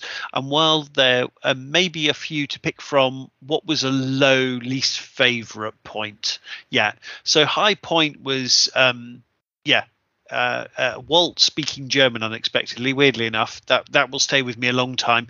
Low point for me was probably my last game, I don't want to go into details, but I didn't have a tremendous time in my last game, if I'm completely honest. I'll just pass over to you guys. Well, for me, I think the fun high point was I don't remember which game it was, but at some point I had like a Greater Fire Elemental. I could go for a long surge and get a flank. And like I kind of overcommitted to really get one target unit dead. And so I roll all my dice, I do tons of damage. I'm like, oops, I shouldn't have overcommitted. That's perfect. The right moment to get a double one. Roll the dice, route them, roll the dice again, double one. And we just laughed our asses off because it's like, yeah, that's exactly when you get a double one. And so obviously the next turn you get a rear charge and it gets really ugly. But it was really like a fun, like you predict a double one. Yep, exactly what you get. So that was fun. And low point, I'm not so sure. I think in the games that I've lost, the two games that I've lost, I thought I had it kind of under control until the very end, and then things just started to really fall apart in turn 7. So that was a bit annoying. That's all. What about you, Bug? Well, my highest point was my last game against Heather Armstead. It was so much fun. I never laughed so much. She had her pirate-themed ogres, and we just lined it up, played punchy, and had a blast. And I to the point that we were nicknaming models, and they got their names, and then we nicknamed one of her ogre bullies Blender, because he was unbelievable. So hopefully Heather's making a little medal to put around his neck because he deserves it. Her giant, we named Kakaw. So that was fantastic. And we just had so much fun. It's exactly what I needed on game 6. And glad that I had the opportunity to meet her. It was a lot of fun. Low point, boy, that's going to be really hard to do. But I lined up against an Abyssal Dwarf army. And I looked at my army and I looked at that army. And I said, I've lost this game, and it didn't even start. So I went to Steve afterwards and said, hey, what happens if, this army does this, and this, because, he totally figured out, I guess, what the flying army was going to do. So I don't know. I just looked at it. I know Abyssal Dwarfs and pretty well. Maybe it was self-defeating for me, but it played out exactly like I thought it was going to play out. So I had a unit get caught from the back. I was getting sloppy. I was a little morally defeated in that particular game. But I think going into that, it was 95th, and my goal was to finish in the top 100. So, I guess that'll be my low point. Super. And next question, guys. Are we coming back? Asked by Scott. Will we be returning to Clash of Kings? Steve, obviously, yes, because he's the organizer. I think, Clem, it's fair to say, Mark, I very much hope you're planning on coming back. Yes, definitely we're planning on coming back. Whether it'll be next year, I'm not sure. It will depend on dates and other things, and obviously money. But I would love to. Yeah, same for me.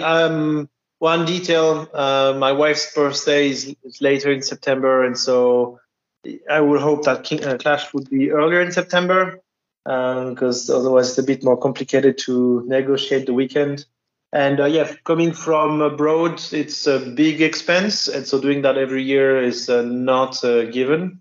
I hope, Steve, you manage to negotiate good deals with joint tickets and housing.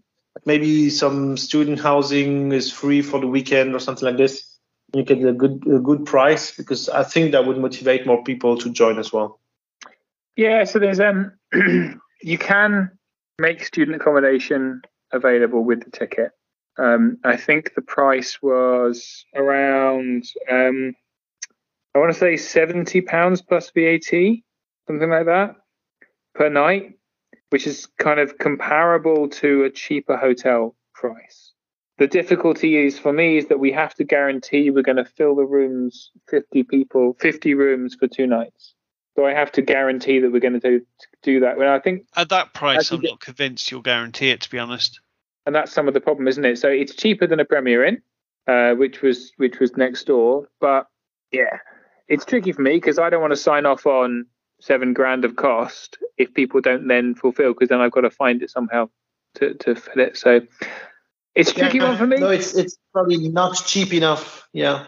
No, that's exactly it. That's not cheap enough. Yeah, if it was 50 quid, right, that would make a big difference. 70 quid, to me, that doesn't sound like a great deal, to be honest.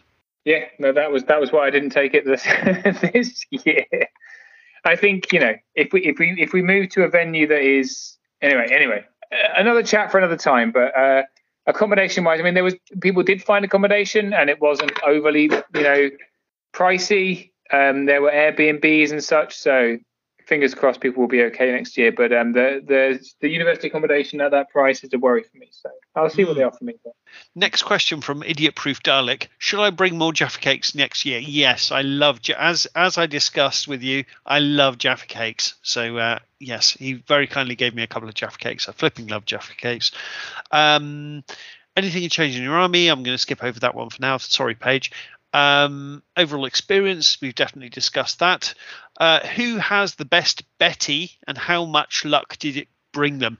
My new Betty was fantastic. If people don't know what this is the lovely John Guns and his wife make these sort of a bag that you can hang from the table, and they're fantastic and handmade and really, really nice. And there's a few options of material. I think Mark had the best one because it was Clash of Kings 23 branded, and I didn't realize that was an option, although I think it was a custom option. But that was a great idea, and that was a beautiful Betty. I just wish the Betty's so the metal handle that kind of allows it to hang from the table, I wish that metal arm thing, I wish that could fold, because it was a bit tricky getting it back in my baggage, as was everything else, to get it on the flight. But other than that, it's I can't recommend it enough, to be honest. That's a fantastic idea, and they're really lovely things.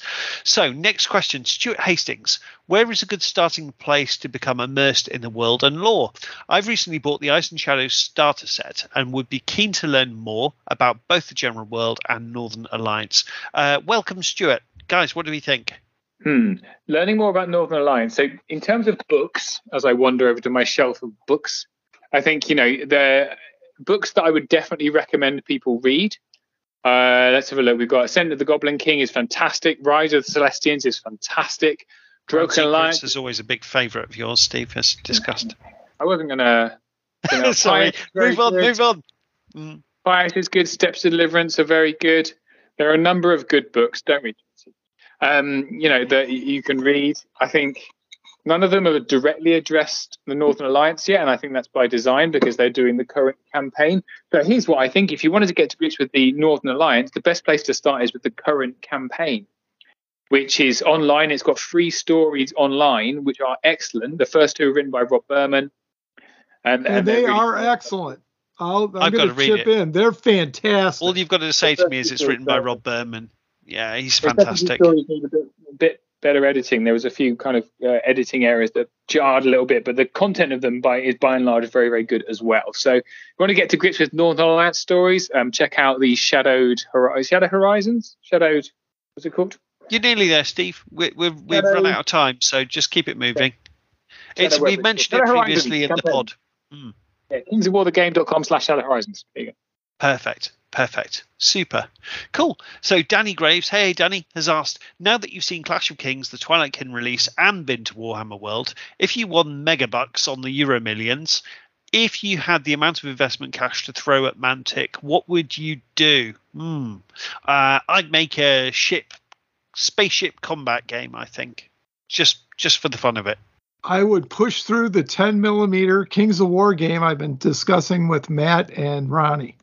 I would do the same, and I would also probably support local gaming communities, figuring out a way to have beacons of Mantic fun all over the world. I would give a job to our good friend Gad, for example, and all of the other Gads that are out there making their community play Mantic games, because what Mantic needs now is not a lot more stuff. It's more people playing the games. Like, we need to spread the good word, I think. And obviously hire us to be full-time MUP podcast makers. That'd be good. That'd be handy. You guys are really nice. I'd buy a yacht and live a life of luxury. What are you guys doing supporting all this wargaming stuff? Come on.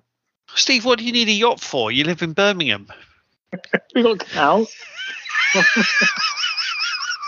Buy a barge at least. Live on a barge.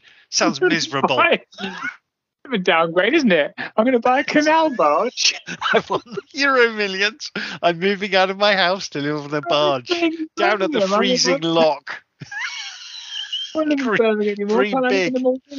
Perfect. Good. Dave Fanning, what if any would be your go-to dish to cook when having people over for dinner? So when we do the gaming weekends, I'll normally do something like a chili or like a lentil curry, or maybe a shepherd's pie or a cottage pie or something like that. Something you can just bang in the oven and cook the day before, and it's keep it in the fridge and it's ready to just pop in the oven and you're good to go. So you can spend most of your time gaming. I think we'll just leave that one there. I'm going to say takeout pizza because takeout pizza, always a good option. Yeah, who wants to cook? Friend of the pod, Mo Gaddafi, best moment of Clash. I think we discussed that at length. And then the last question, we've got through them all. Bob Nelson, hey Bob, should we set up a dating service, which is put in sinister quotes, for foreign wargamers for next year's post-Clash liaisons? I'm going to say no. But what do you guys think? A dating service in quotes. It sounds sinister. Yeah, that could make my wife stop me from coming. I think you mean like the team matchups, right? I don't know. It's Bob. Bob. We'll have another go next month. You just can you kindly clarify your question, and we'll have another crack at it next month. Yeah. Super. So guys, we're over time. We haven't reviewed command protocols yet, so we're going to be even later than normal with that. Well, there's always next pod. There's always the next pod, exactly. And we have such an awesome guest for the next pod. It's actually better that it's drifting to the next pod. That is exciting. Yeah, no, that's a fair point, actually. Yeah, fair point. The listeners are going to be so disappointed now when we're sort of like, it's a new updated rule book. Yeah, we like it. What are the changes to units? We don't know. So all that to look forward to the next pod, dear listener. Guys, anything to touch on before we call it a night? Thank you to Ronnie Renton for joining us for the first time here on the Mantic Universe podcast. Thank you to Steve Hildrew and his entire team for such an awesome event. And they said, would I come again? It's between Lone Wolf, UK Clash of Kings, and the Alamo. So one of those three will win. Oh, God, Mark, if you come back, I'll have to come then. That's okay. Let's put that out there. If you're coming back to Clash of Kings next year, I'll come back to Clash of Kings next year. There you go. I love that you guys think it's optional for you guys to come back. It's absolutely mandatory. I will take no. Oh, you guys are close. I'm not close. Bad. Yeah. Yeah, I've learned so much on this trip. I could probably do it like I do a Lone Wolf trip. So I will have to figure all that out. But yeah, definitely. I had such a good time. And if you're on the fence about going to the UK Clash of Kings, take it from somebody who did it, okay, and flew 3,800 miles or whatever, okay? It was so much fun. Just go. We have such a fantastic community. It was such a fantastic event. And I know we've talked about it on and on and on. And, Walt even came in from Australia. And that just shows you how good of an event it was. It was so much fun. And there were a lot of people, because I was so busy, I didn't even get to see, like, the Orange Wonder, Andy Ransom, etc. So, it gives me a reason to come back next year. But really, it was that good. So seriously consider about coming. It's a lot of fun. Perfect way to end it. Thanks, dear listener. Thanks, guys. Cheers. Bye, everyone. Bye.